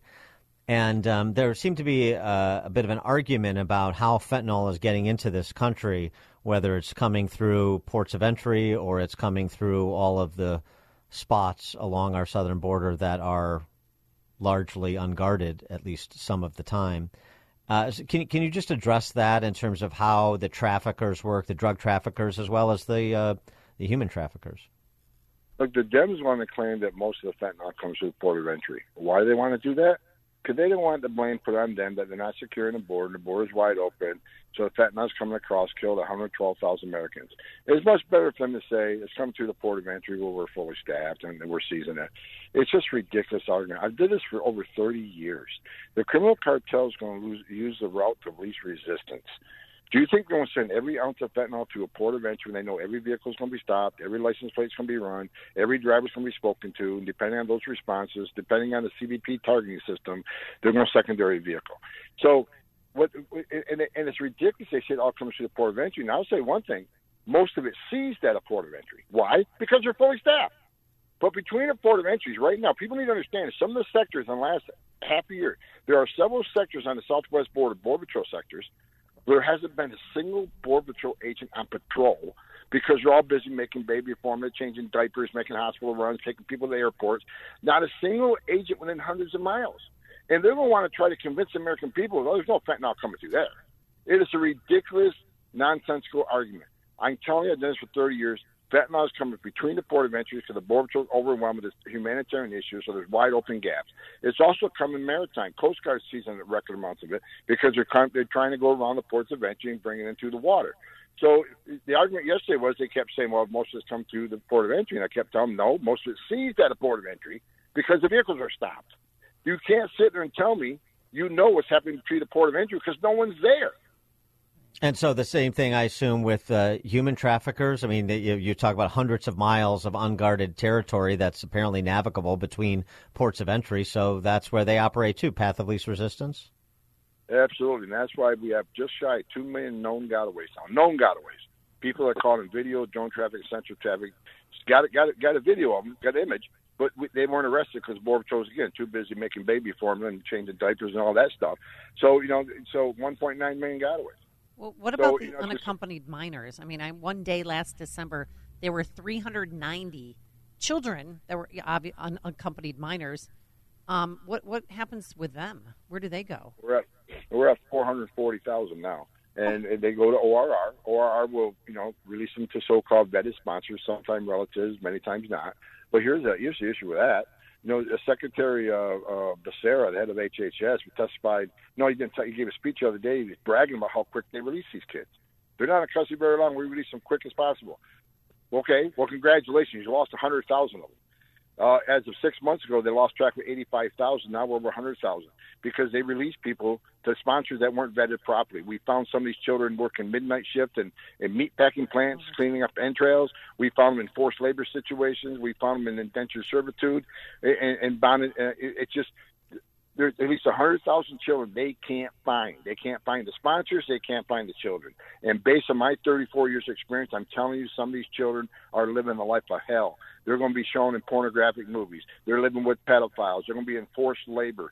It's just terrible how this administration, they claim to be humane, but this is the most inhumane administration I've ever seen. Tom Homan, former acting ICE director. Tom, thank you as always. Appreciate it. All right. Thank you, sir. Thank you. And he joined us on our turnkey.pro answer line. It's news, opinion, insight. This is Chicago's Morning Answer on AM 560. The Answer. If you're looking for the latest news, insight into what it means, and the sharpest opinion, there's only one station in Chicago where you can turn, and it's this one. We're AM 560. The Answer. Top of the morning, Dan and Amy. Look, it's not a World Economic Forum without the Kerrys until, even though John Kerry is sporting a bit of a long face these days because he had to leave his post as eco-czar. He was there. He's there in Davos, and a Rebel News reporter tracked him down and has some questions for him, and Lord Kerry was none too pleased. What's the carbon footprint of these events every single year that you come here? You think it's worth it? That's a stupid question. Why do you think you're more important? Your carbon footprint doesn't matter, but everybody else around the world... Nobody ever suggested that. Don't make up stupid questions. You being here suggests that. A stupid question. You being here every single year and doing this suggests that. And I have done a huge amount. Yeah, he has. He's done a huge amount of something or another. He's bringing Teresa's ketchup around, make sure that everybody's fully stocked. His daughter also made an appearance. Oh, so is she going to take over for her father eventually? Maybe. Sure. The eco czar in waiting. John Kerry's daughter, Vanessa, she's just as apocalyptic as he is, runs in the family. I cannot think of a topic more urgent, actually, than the intersection of climate change and health. And I apologize that my back is to some folks. The climate crisis is a health crisis, fundamentally. And that actually means it is a crisis, therefore, also of our stability, our security, our economic growth, and our fundamental future as a globe. When we think about it, health is fundamental to everything that we are trying to do. A country like Zambia is now shutting down its schools because of a cholera outbreak that is from increased rainfall. In malaria is spreading in areas where it's been eradicated or removed in many of these countries. We are losing progress against our sustainable development goals. We have put billions of dollars towards You know what it sounds like? It sounds like we need another lockdown. Yeah, that's what I. That's what it sounded like. That's what I heard. I got. Lockdown. I hear what you're saying, Vanessa. All right, lock her down. Remote learning. Let's go. Well, and don't forget, we've got food sources. Every meal you make, every bite you take, every single lunch with a crispy crunch, you will eat the bugs. Thank you, Klaus.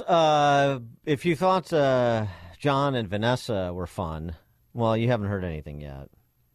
Because not only do we need a lockdown, we need more Western spend in the developing world, obviously, sure. We need to build that dome the Biden administration was looking at to block out the sun in this country. So we need more domestic spend, too, not to mention subsidizing EV battery makers and solar panel producers and windmill manufacturers and the like.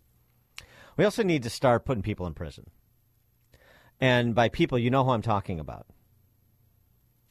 Ranchers and fishermen. It's a long past due for farmers and ranchers and fishermen to be removed from polite society.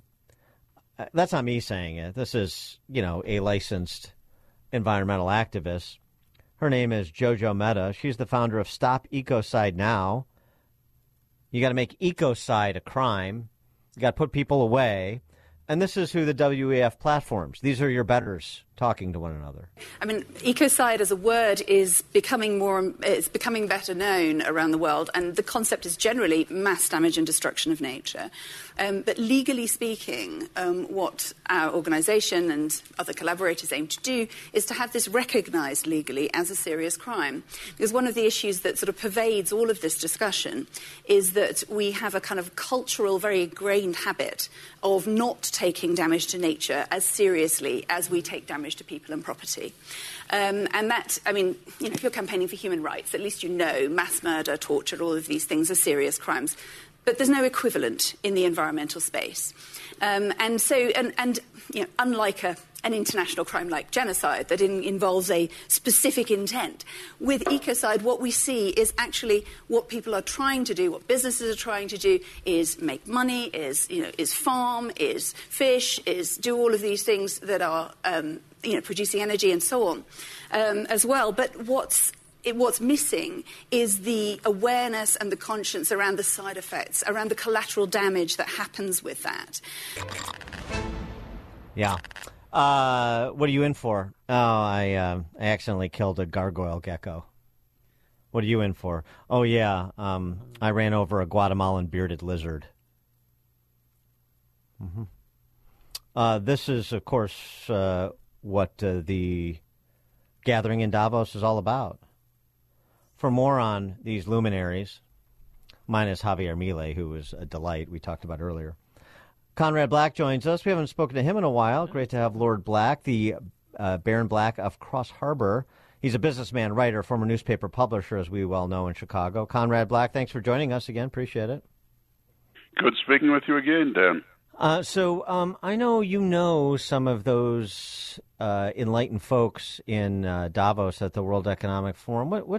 What's your handle on their persistence in trying to bend the world to their will? I went to Davos for 20 years, and I was in the media group, and it was indeed I succeeded Bob Maxwell as the chairman of the media group. So it was actually useful for me just talking shop with people in the same business I was in or related businesses. But of course, I got around a bit, and I got to know Klaus Schwab, the founder. And in those days, I'm going back now to the 80s, and then for the 20 years after that, it was less threatening and aggressive than it has become. In those days, it was basically a bunch of Europeans who were a kind of continental form of super patriots, and they acknowledged that Europe had got it terribly wrong 100 years ago, and we got the world wars and Nazism and communism, and that was a bad thing. And then they had to invite the Americans in to keep the Russians out, but the Cold War was ending, and then in that period that I attended, the Cold War did end, and then this new thing started, that they were all going to stand on each other's shoulders and rule the world, again, as they did 100 years ago. And within that, you had the little countries, especially Belgium and the Dutch, taking their revenge by operating the European government, and this way they could get back at centuries of condescension from the bigger powers, Germany and France and England and so on.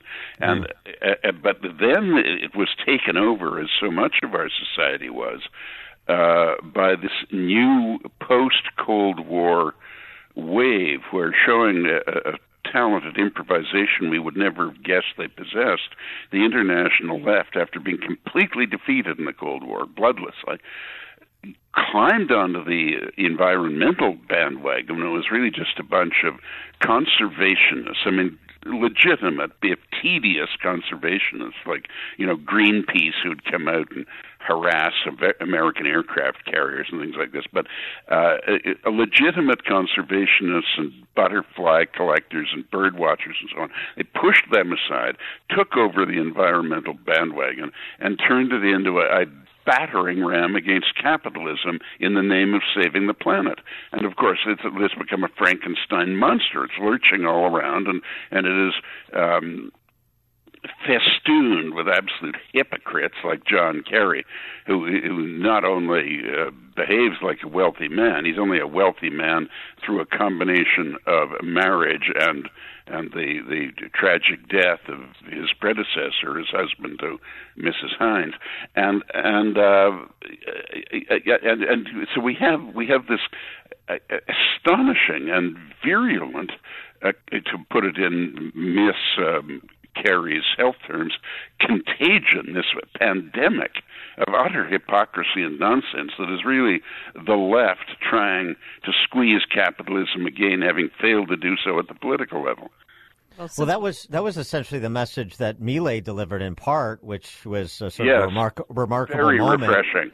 But I'm and I don't the audience seemed like a bit bewildered after getting a 23-minute tongue lashing from the new Argentinian president, and sort of politely clapped and tried to scurry him off stage and pretend that didn't happen as quickly as possible. Yeah, well, it was like when President Trump addressed them, and basically said what they were saying was a lot of nonsense, and the United States would have nothing to do with it apart from the plan to plant more trees. He was all for that, but the rest of it was bunk, and they, Well, what did you make of what Jamie Dimon said yesterday, when basically he told Democrats to grow up and be careful about using the term MAGA with a negative connotation? I agree with him, but I've got to say, to take a quote from Schiller, late you come, but still you come. I mean, he was one of the real cheerleaders of the whole Obama thing. He was an Obama groupie, and but he's a capable banker. There's no doubt about that, and he's in an influential position. And so we accept the grace of conversion in politics as elsewhere. So yeah, I applaud him for it. Well, is it conversion or is it? Civil strife is not in his business interests, and he wants the Dems to be, it's not just that. He's been the Dems to be clear better. He's been pretty clear that these attacks on the oil and gas industry are nonsense, and we shouldn't be doing it, and they have to keep in mind the economic consequences of what they're advocating, and we shouldn't be putting ourselves in the hands of the Chinese and strategic minerals and this sort of thing. I have to say, from what I've seen, he's been fine ever since he triumphantly announced to the then Attorney General, Eric Holder, who's since been surpassed by Mr. Garland as the greatest hypocrite in that office ever, that he was here to surrender the shareholders' money for mistakes his management made. Ever since then, I think he's been on the straight and narrow, and I think we should all welcome him into our midst of sane people. Well, okay. All right. I'm just, I'm always skeptical. There's a lot on that side, as you say, the Obama cheerleaders that just want the left to be better. I mean, yes, they're not. I mean, Jamie Dimon's too smart to completely go over the edge, although some have. He got pretty close at one point. Well, but that's my point. And maybe he just wants the Dems to be a little bit better, be a little less antagonistic, be a little less autocratic. And so you think it's just tactical advice? That's what I think. That's what I think. Look, I have to say, I scarcely know the man. I don't think he would remember me, and I just don't feel qualified to impute motives to him. What you say could be right, but just to judge him on, my view on this is we welcome people who make sense. We can look into their motives later. Yeah, okay. And that's a win for us, because that guy was a real enemy from the standpoint of common sense and sensible politics 10 or 12 years ago. That's a fair point. So give us your handle on where you think this presidential race, I mean, you have great sort of historical perspective on these sorts of moments, and this is an unprecedented one in America. What's your handle on where this country goes in the next 10 months? I think it goes to Trump. I think it will be seen as a great seminal point in the success and revitalization of American democracy, when the dust settles and cant and emotionalism subside, and people can see that more people in the country are alarmed at the corruption of the justice system and the use of the prosecution system as a method of eliminating political opponents than they are upset at the thought of a return to office of Donald Trump. Obviously, there are a lot of people who are upset at that prospect, and the Democrats are now left with nothing except Trump equals Hitler, which is about the stupidest and most outrageous and demonstrably false political slogan I have ever heard in a serious democratic country.